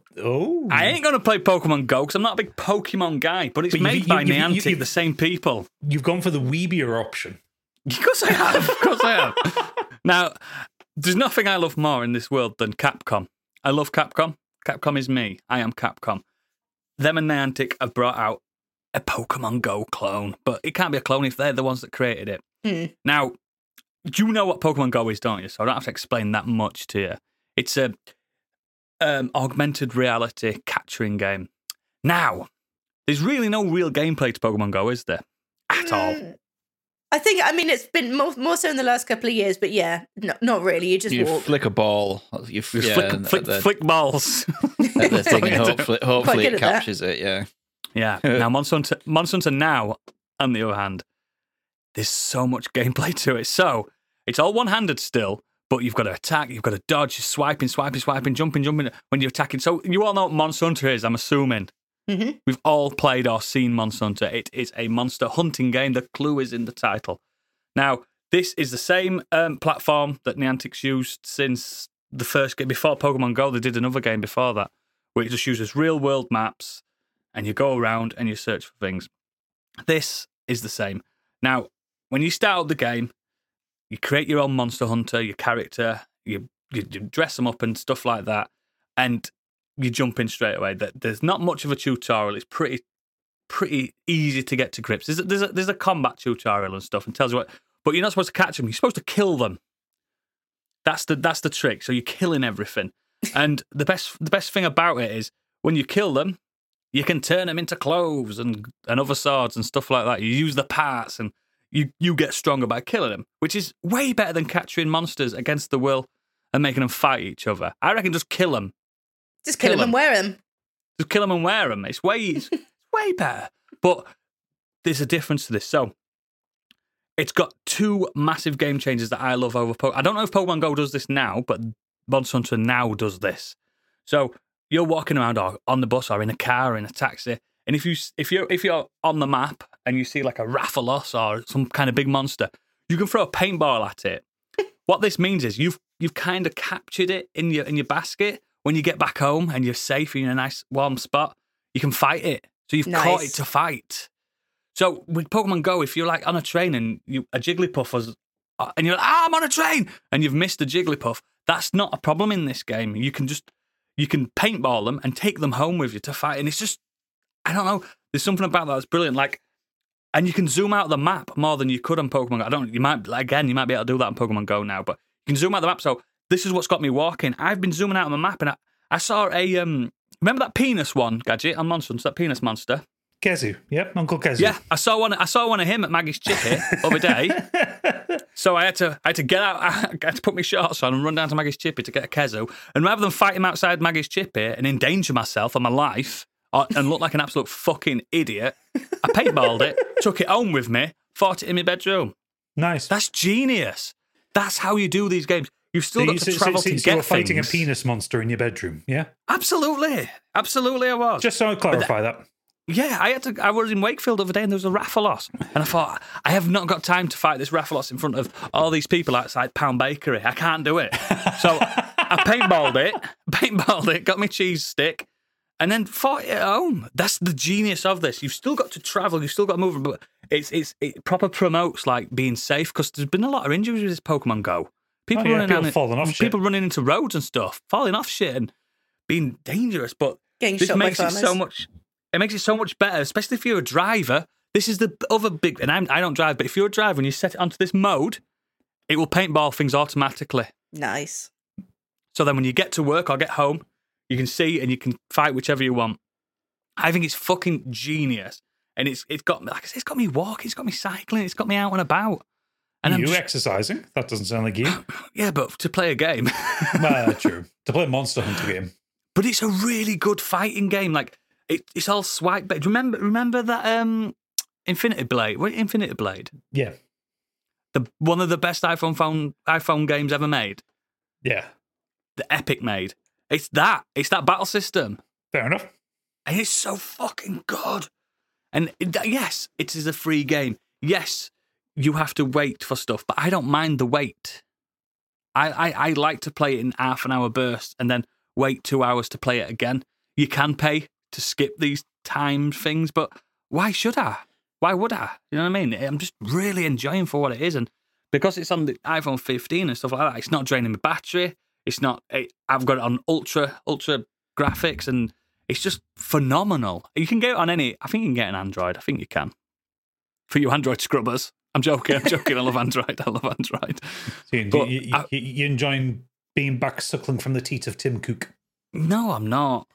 The phone. That's why I'm not reviewing the phone, because I'll put anyone off on getting one. Especially after you bought the fucking Razer Pixel. thing for your. No, you bought the handheld thing for your Android. The Razer didn't you? Kishi. This is USB-C. Oh, yeah, It works. Yeah, It it's fine. works. Yeah, It works. they finally got with the modern times, didn't they? I forgot about that. Yeah, but Yeah. it only USB 2. Yeah, It works. It works perfectly with a Razer Kishi. But yeah, it's just, I don't know. I think if you've loved Pokemon Go, but this problem is now a lot of people have got Pokedexes filled with hundreds, and they're not willing to change formats now. It might be too late for them. But the people that won't play it and want a little bit more, I don't know, gameplay, this is perfect. It's like Candy. If you downloaded it and turned it on your way to work, you'd get to work and you'd have paintballed a loads of them. And you can fight them at work then. It's good. It's really fun. And you've got an S23, haven't you? Or S22 Ultra or whatever. Yeah, 22. So- And I've got so one of the little it'll- doodads. Yeah, it'll run perfectly for you. It'll just be... I did get a It's little just- bit hooked on Pokemon Go, though, and I ended up spending money on it, so I just got to be careful with these things. Yeah, I've Monster looked at the Hunter now is microtransactions on Android. this, and it's... Yeah, the microtransactions are for health. So when you die, you can't, like, hunt for a while, but it Right. comes back up automatically. So you're only paying to quickly get back into it. You get what I mean? You can't pay to get better weapons and better armor and stuff. I really fucking like it, and I'm going to be playing it for a few more weeks. I don't think it's going to drop off, and I'm at Monster Hunter rank 11 already. So I'm really enjoying it. I don't know what anyone. I've not heard that many people talking about it. But I I didn't even know it was a thing. it's so fucking good. And it's nice to have it on a device that runs it well, because my old Pixel 7a would have probably shat the bed running it, because it's quite a beautiful looking game. You do have to have your location on. I know a lot of people don't like that. You can VPN the fuck out of it if you want. You can cheat and get your character to walk about without you walking about, but that defeats the object for me, really. But it's good for people that can't walk about. Do you know what I mean? It's nice. It's nice that you Yeah. can still play the game. But yeah, I genuinely think Monster Hunter Now's a sensational little version of Pokemon Go. That's me. iPhone 15, baby. Traitor. I know. Stig, what you been doing, boy? it's been a big music week for me this week, mainly. I've been listening to a wide variety of different bands. You know, I listen to a lot of podcasts and audiobooks. I rarely ever kind of listen to music, but first band that came up is a band that Oodles enjoys. And actually, I picked up on them from the Radio X metal episode you did. Oh, me and Dean. Yeah, Slaughter to Prevail, a Russian deathcore band. They're really good, aren't they? He's an actual man alligator, isn't he? Yeah. So the lead singer, Alex Terrible, Yeah, he's Is- not. a bear of a man, Yeah. huge, muscular, covered in tattoos. And someone on TikTok said, listen to this noise that he makes. And then the next clip he said, now listen to this one. And it was an alligator roaring. And he sounds like a gator. Like Yeah. he has a pet bear. Yeah, he does have a pet bear. He walks around with it.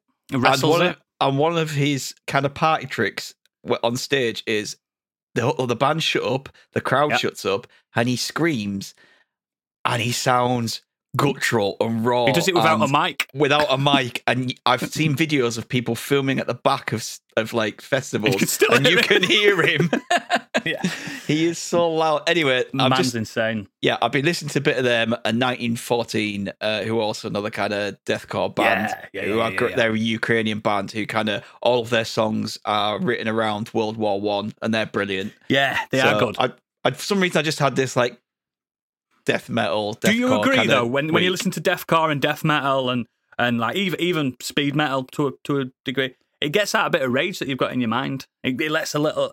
I don't know, some kind of endorphins thing. Oh yeah, Gadget gets it. Gadget gets it. He needs it sometimes. He wakes up and he needs a bit of bear action.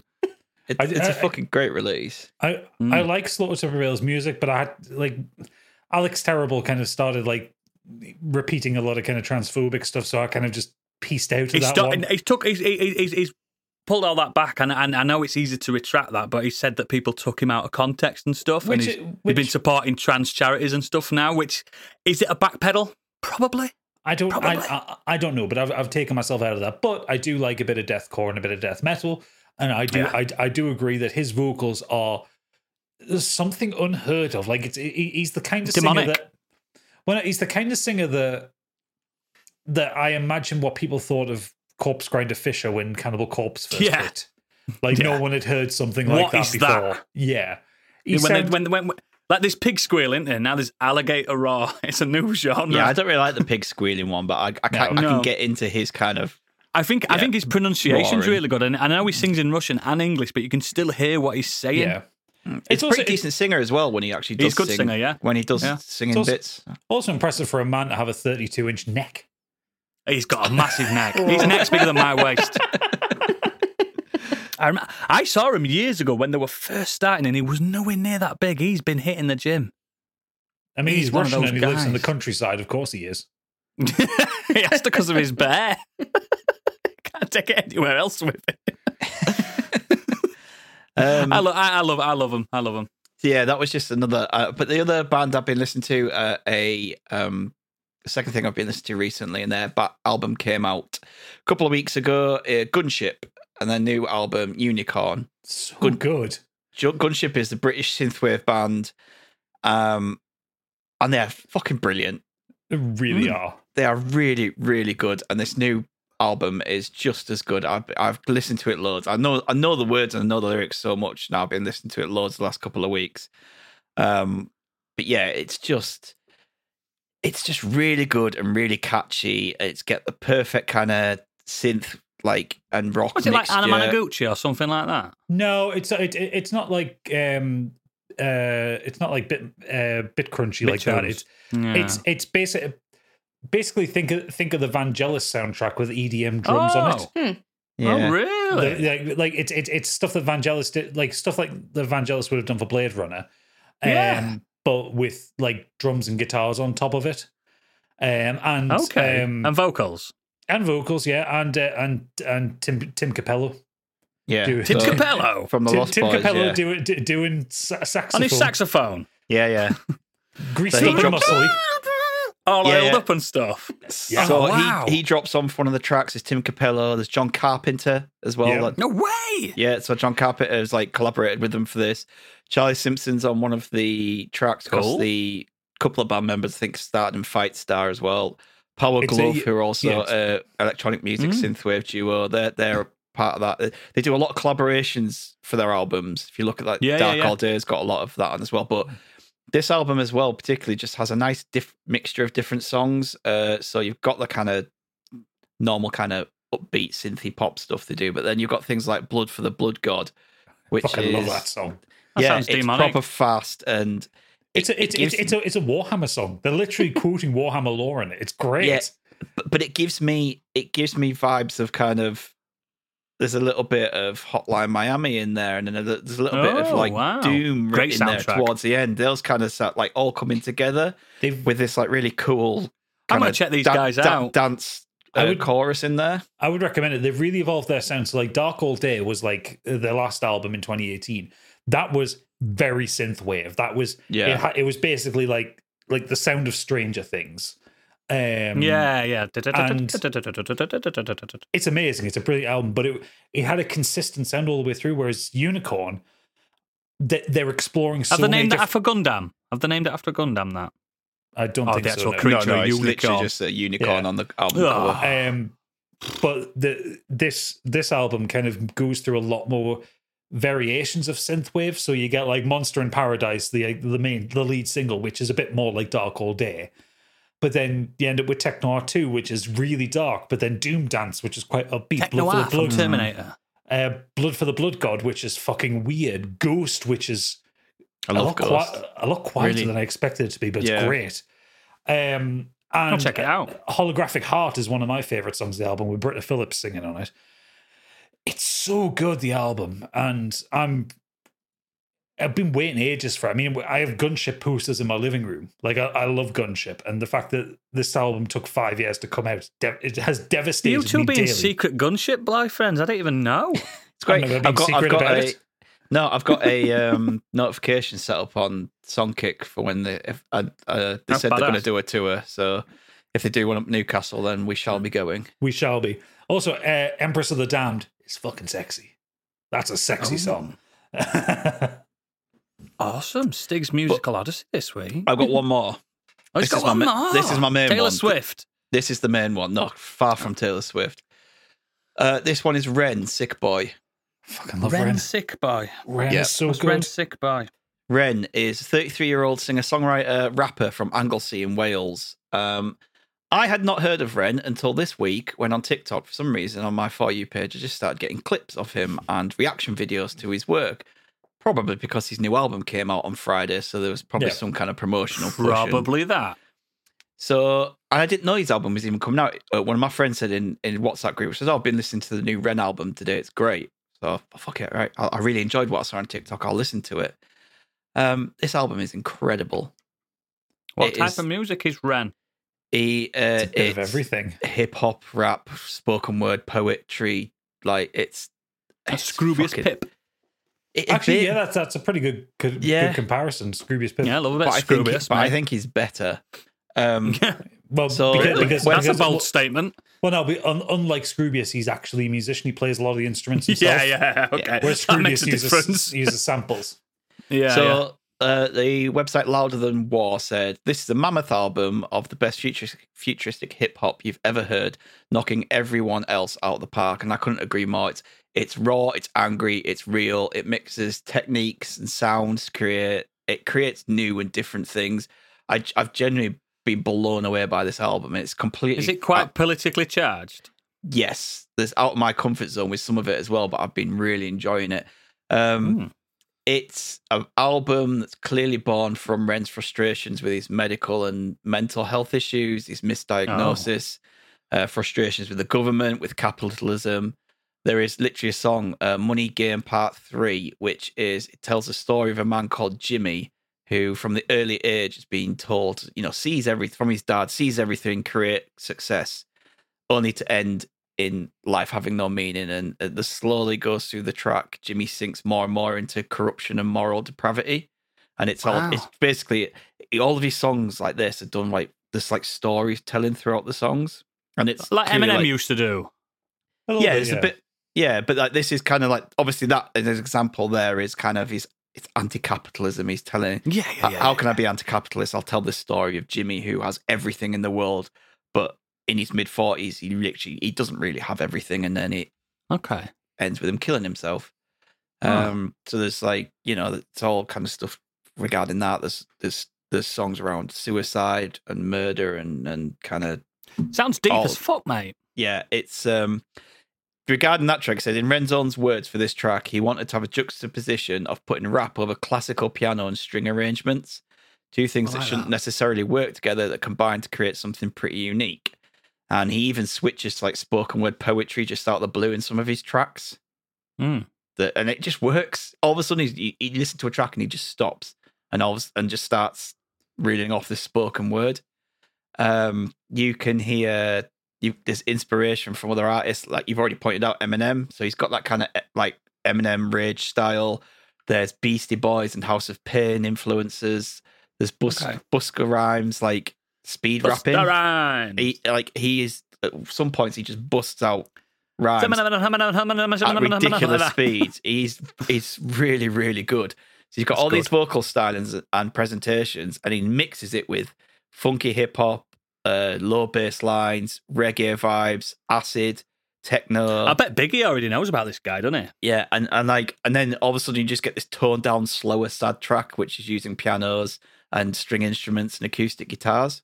Oh wow! It's quite the auteur then, isn't it? Yeah, it's an album, like the change of pace in this album is proper breakneck. Like it just goes from one thing to another, but it flows really well and works really well.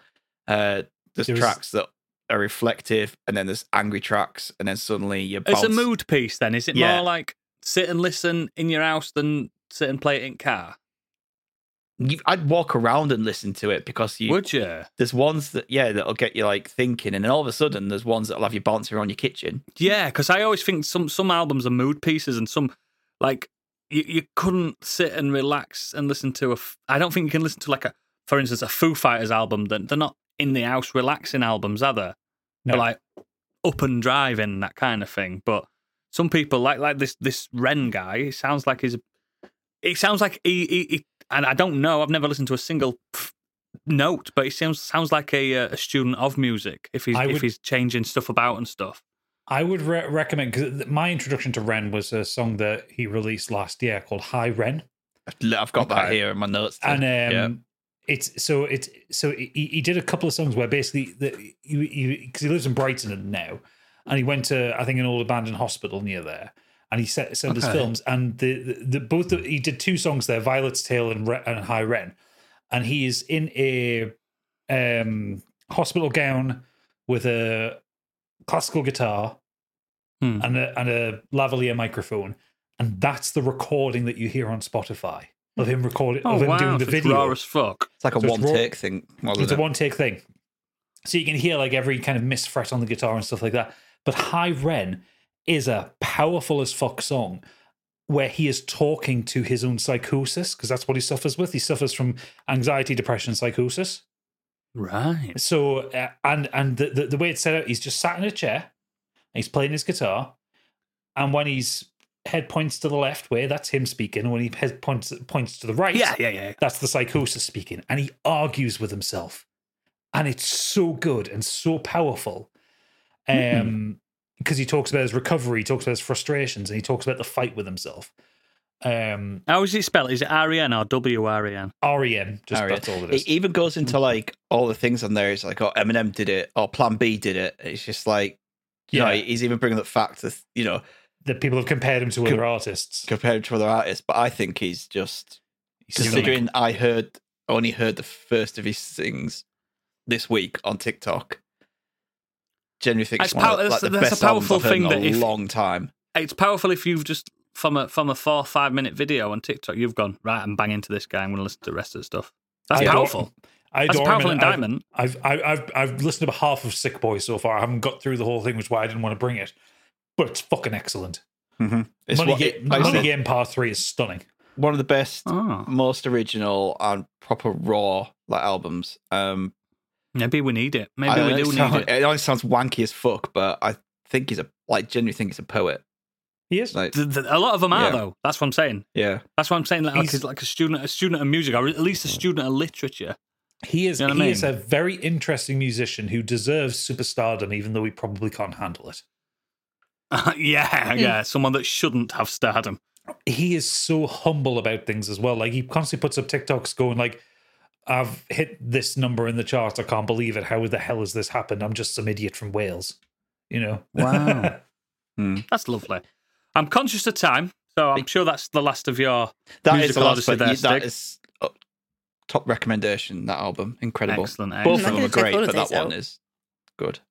Candy, you've been watching a show that I've also finished. I have, haven't I? Let's go. I've been carrying on the traditional orange season spookies, and I've been watching the new series from Mike Flanagan. So, in his usual tradition of bringing us a Halloween spooky, Fall of the House of Usher is based on a poem and several stories from Edgar Allan Poe, apparently. Correct. No, it is. So it follows the Usher family headed by Roderick Usher and his sister Madeline, who run Fortunato, a multi-million-dollar shady pharmaceutical company. In the space of 2 weeks, Rod's lost all of his... Monsanto. Yeah, basically, yeah. Sorry. We'll go again. We'll Allergies. talk about the parallels. It's a terrible cough you've got there, Oodles. I've got allergies. So it starts off with he's attending the funeral of 3 of his 6 children that have died in the last 2 weeks. All to seemingly sort of tragic but unrelated accidents and incidents. So you'll know Flanagan from his previous Halloween romps. Haunting of Hill House, Haunting of Bly Manor, Midnight Mass, Midnight Club. Actually, Midnight Club I reviewed last year. You did. So Flanagan brings back several of his usual cast members and has also brought Mark Hamill to a leading role as well as the family's raspy voice attorney. So that was cool to see Mark Hamill in a very, very serious role. Arthur Pym. In the interest of transparency, there's 8 episodes, of which I've seen 7. I ran out of time before we started recording.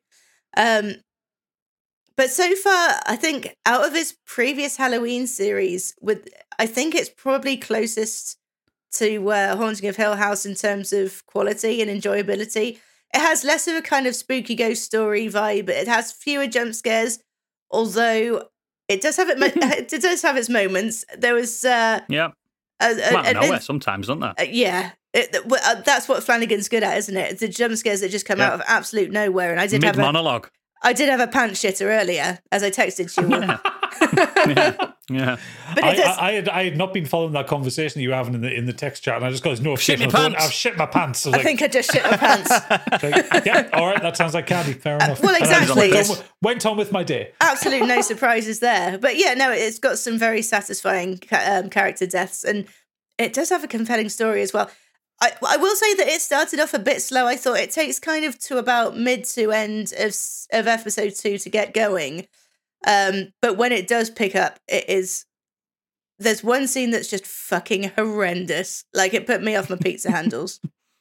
But I'm really enjoying it. I'm looking forward to seeing what it does in the final episode and to see how it ties things up and everything. I've got a bit of an idea where I think it's going. But yeah, really enjoyable. And if you like Mike Flanagan's, it's more of the same. Absolutely. Do you have any experience with Poe's work at all? Not only the hits. Because I don't know if you... Quote the Raven. The Raven. That's literally it. So, what was that film that John Cusack was in as Edgar Allan Poe? Oh, what was it? The fuck? Was it Room something? No, that's Stephen King. Oh, The Raven. I don't know. The Raven, yeah. Nevermore. Fucking hell, Luke Evans and Brendan Gleeson were in that. Jesus Christ. But yeah, so I don't know if, like again, I have to explain this as the literary dickhead I am. I adore Edgar Allan Poe and I've read all his works. Now, this is where I think this is Flanagan's greatest work. I'm not burying the lead at all. It's only because of what he's done with the source material. Now, The Fall of the House of Usher is only the actual short story. It's only the bit where, kind of spoiler, where they bury the mother. That's it. Right. You know, from the first episode, Mm-hmm. That's it. Everything else is from all these other pieces of work, like The Raven, or like, for instance, I don't know, Lenore. His daughter is called Lenore because that's from The Raven. Oh, Do you know what I mean? yeah. Everything's linked. Like the cask of Amontillado, which is another thing, is one of the full episodes of this, and somehow is somehow worked in Arthur Pym, which Arthur Pym is from, I think it's The Tale of Arthur Pym, which is his only full novel that he's ever done. Yeah. But he's just inserted him into this. And the House of Usher is not the House of Usher is not this massive family like Shakespearean thing that you think it is because of this show.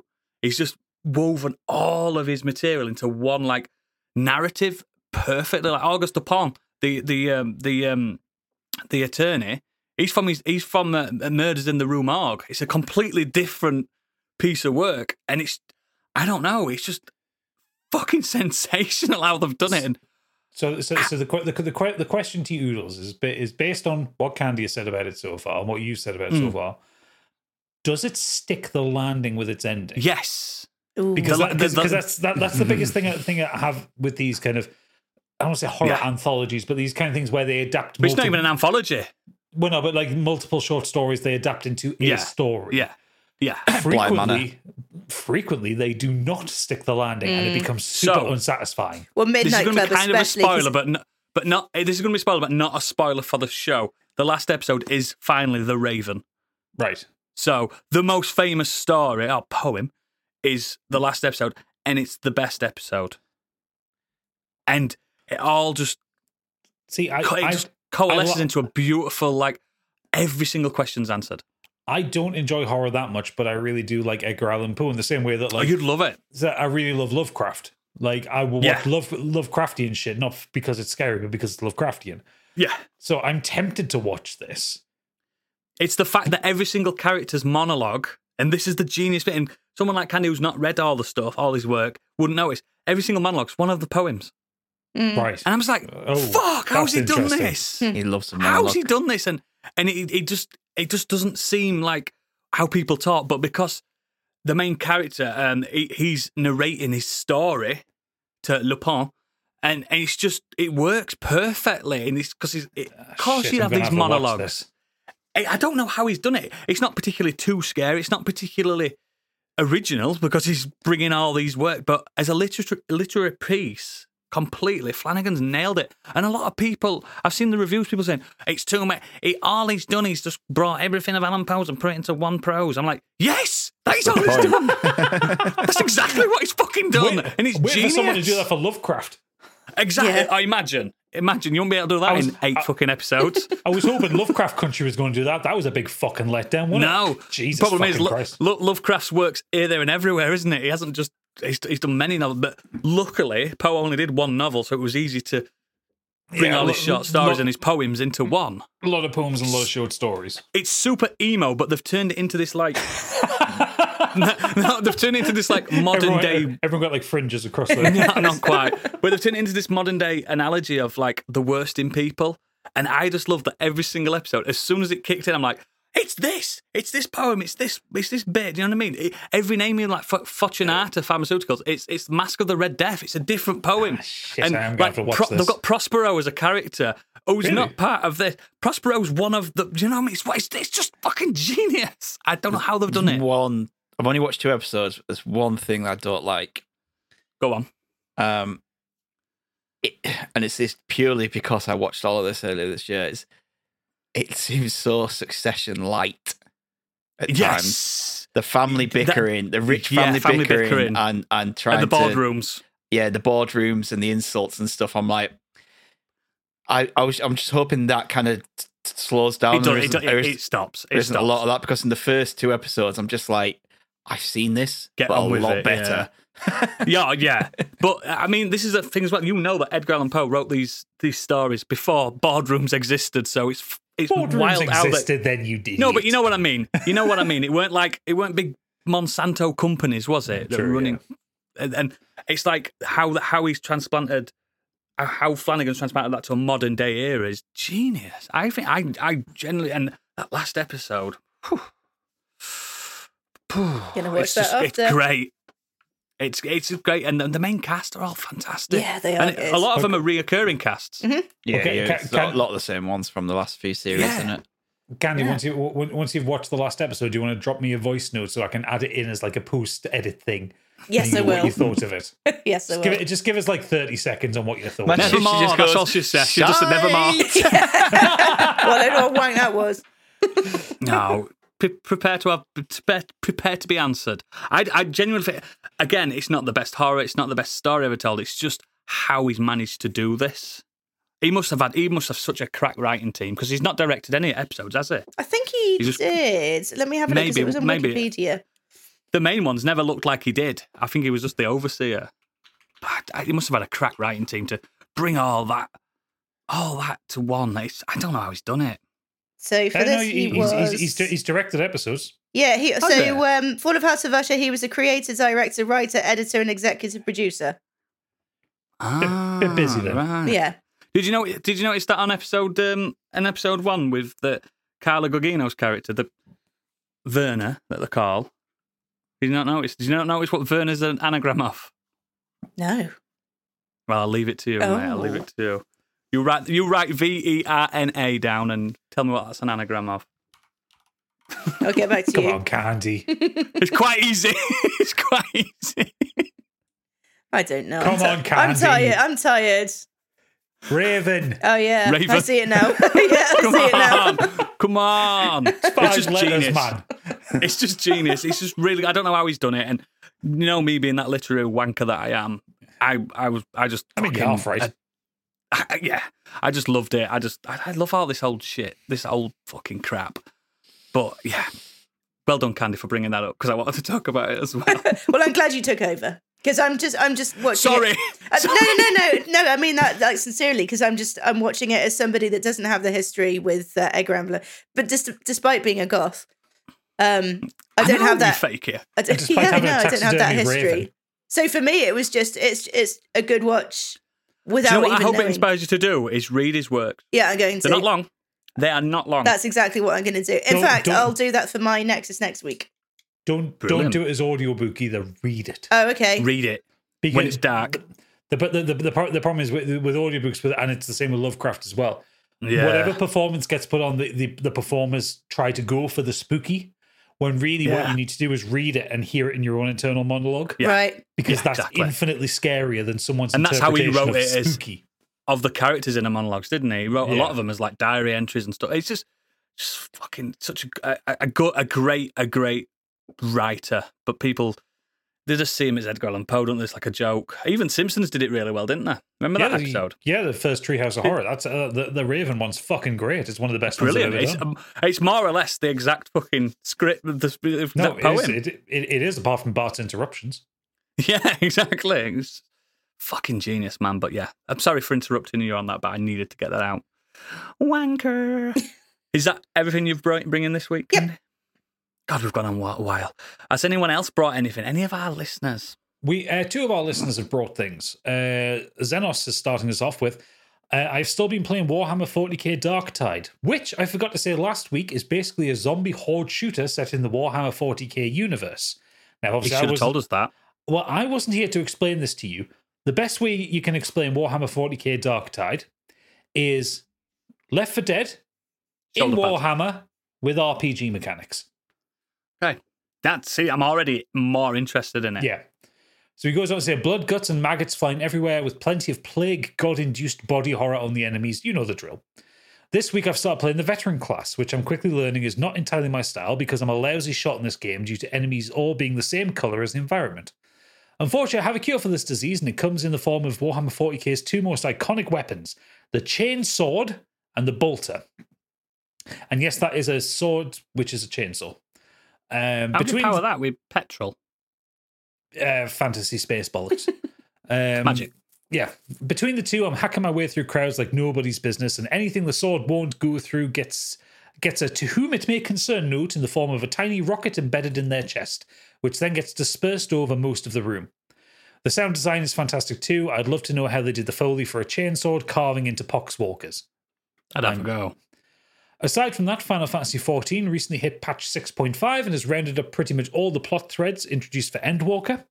For anyone who's been on the free trial previously, like Oodles, your trial account can now progress to the end of the third expansion, Stormblood. Don't do this to me. So there's even more to do for no money at all, which is Oodles' favourite price. I've kept it installed for this kind of reason, so I'm going to jump straight back in this week, probably. The London Fan Fest convention is at the end of October, so I'm keeping an eye out for news on the jobs coming in the Dawn Trail expansion next summer. But so far, all bets are on Green Mage from the Tactics games, which will probably behave completely different in 14, and Corsair, because we're still missing proper pirates. I've still been the barbarian, the axe wielding one, Crusader barbarian. I can't remember what the class is, but I'm loving swinging my axe about. Good shit. As you do. That's why you're not allowed in Primark anymore. Again, yeah. Swinging shit about. Also, before we just jump off Zena, another guy that's still not finished Baldur's Gate 3. Come on, lads. Come on now. Come on now. Stop playing 9 other games. It like you. I didn't rush it. I just played that one game. You did in the green room, I've got Baldur's Gate 40 updates, hours so we'll carry on. rushing it. No way. Last up, Angry Kurt's Best Boys said, "This week I ventured into the online multiplayer, which must be the first time since Red Faction Guerrilla on the PS3. Wow. Jesus Christ, mate. Good game, It was with friends rather than randoms, but me and a few friends set up a racing league in F122, and our first track was Bahrain. It had a lot more fun than I expected. We did a 50% race with qualifying, even though I didn't do very well. It was fun to go through the race, reacting. What do you mean to 50%? Like real time, but 50% of the real time. Is that what it reckon he means? The 35 laps as opposed to 70 laps. I did a 99 lap on Gran Turismo and I still felt sick after that. And I couldn't pause it. He can't pause that. But yeah, so rather than a race taking an hour and a half, it takes them like 35, 40 minutes. Still. It was Props fun to to go him. through the race, reacting to how everyone else's race was going. With it being in a league, we have our own standings, which will update as we do each new track every fortnight. badass. Next up is Saudi Arabia. Other than that, I've been continuing with Dredge, which I'm cooling on, even though the gameplay loop is great. The narrative hasn't hooked me. Barely a narrative to it. Fish, That's why. sell, fish. Shut up. Fish, You don't fish, deserve good dredge. games, you. Honk, honk, punch. I also caught up on my favorite YouTube channel, Reykjavik, which a shout out in particular to his Orange Box 10 Years Later documentary. He's very good. I like. Was he from Iceland? He's Canadian, I think. It's just with his name. I thought it was like the capital. Wait, his name is Ray, but he's just then added a bit to the end of his name. Right. And lastly, he says, finally, I decided to abandon The Wire after 7 episodes.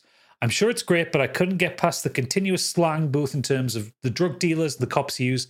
It meant I had very little clue as to what was going on, even with subtitles. That's fair. The Wire is hard going. Yeah, he's not wrong with some of it. It's like, even with subtitles, you're like, what? What's that mean? But I don't know. I stuck through it, but to the point, I said to him earlier, he's got this far and he's decided no. He's not gone episode 1 and gone, no. He's pushed through and he's just decided, there's so much more he could be doing anyway. He's missing out in a way because I think it's one of the GOATs, but there's plenty more. He's worked out what works for him and what doesn't. Exactly. There's no shame in just stepping back and going, now. Cool. That everything, catch it? Yeah, that's it. What were you doing then? Sorry, someone had just texted me. How dare they? I know, how dare they? Worst part is it's Pointy Iguana, so blame him. I will fucking blame him. I'll fucking take him out of his terrarium and throw him into the street.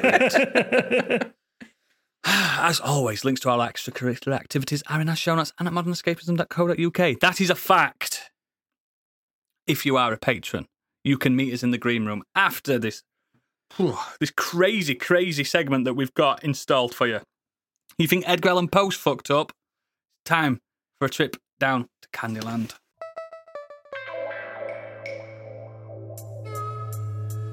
And now, what's up in Candyland?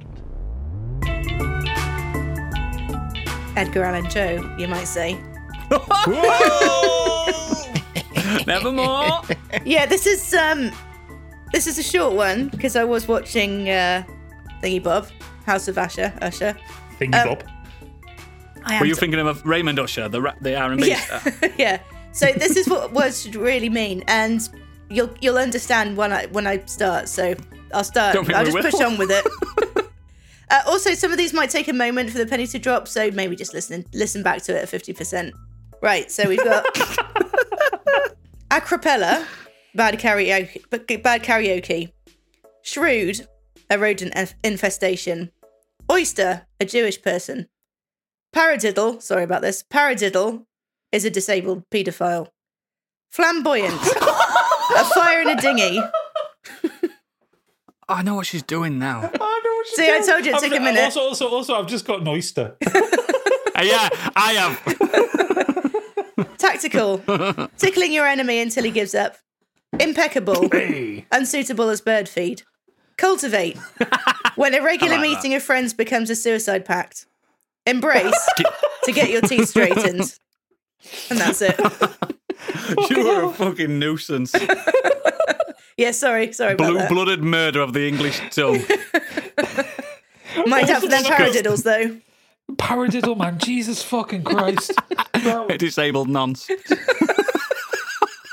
That's so bad. Oh, I've got nothing else I can do apart from end the show there for the non-patrons. Thank you, Candy. Thank you for that brief but poignant bit of prose in Candyland there. Thank you. If you're not a patron, it's time to say nevermore. Bye.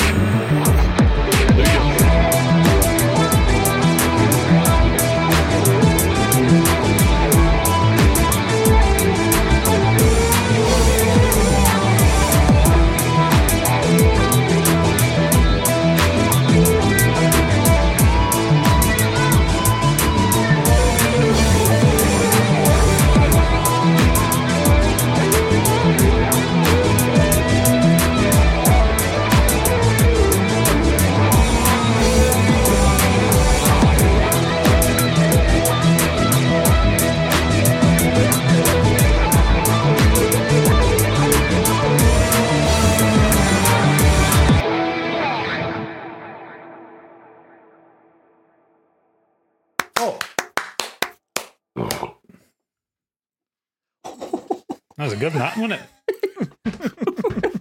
That was a good one. Dirty pig. It's the beer. Are you ready?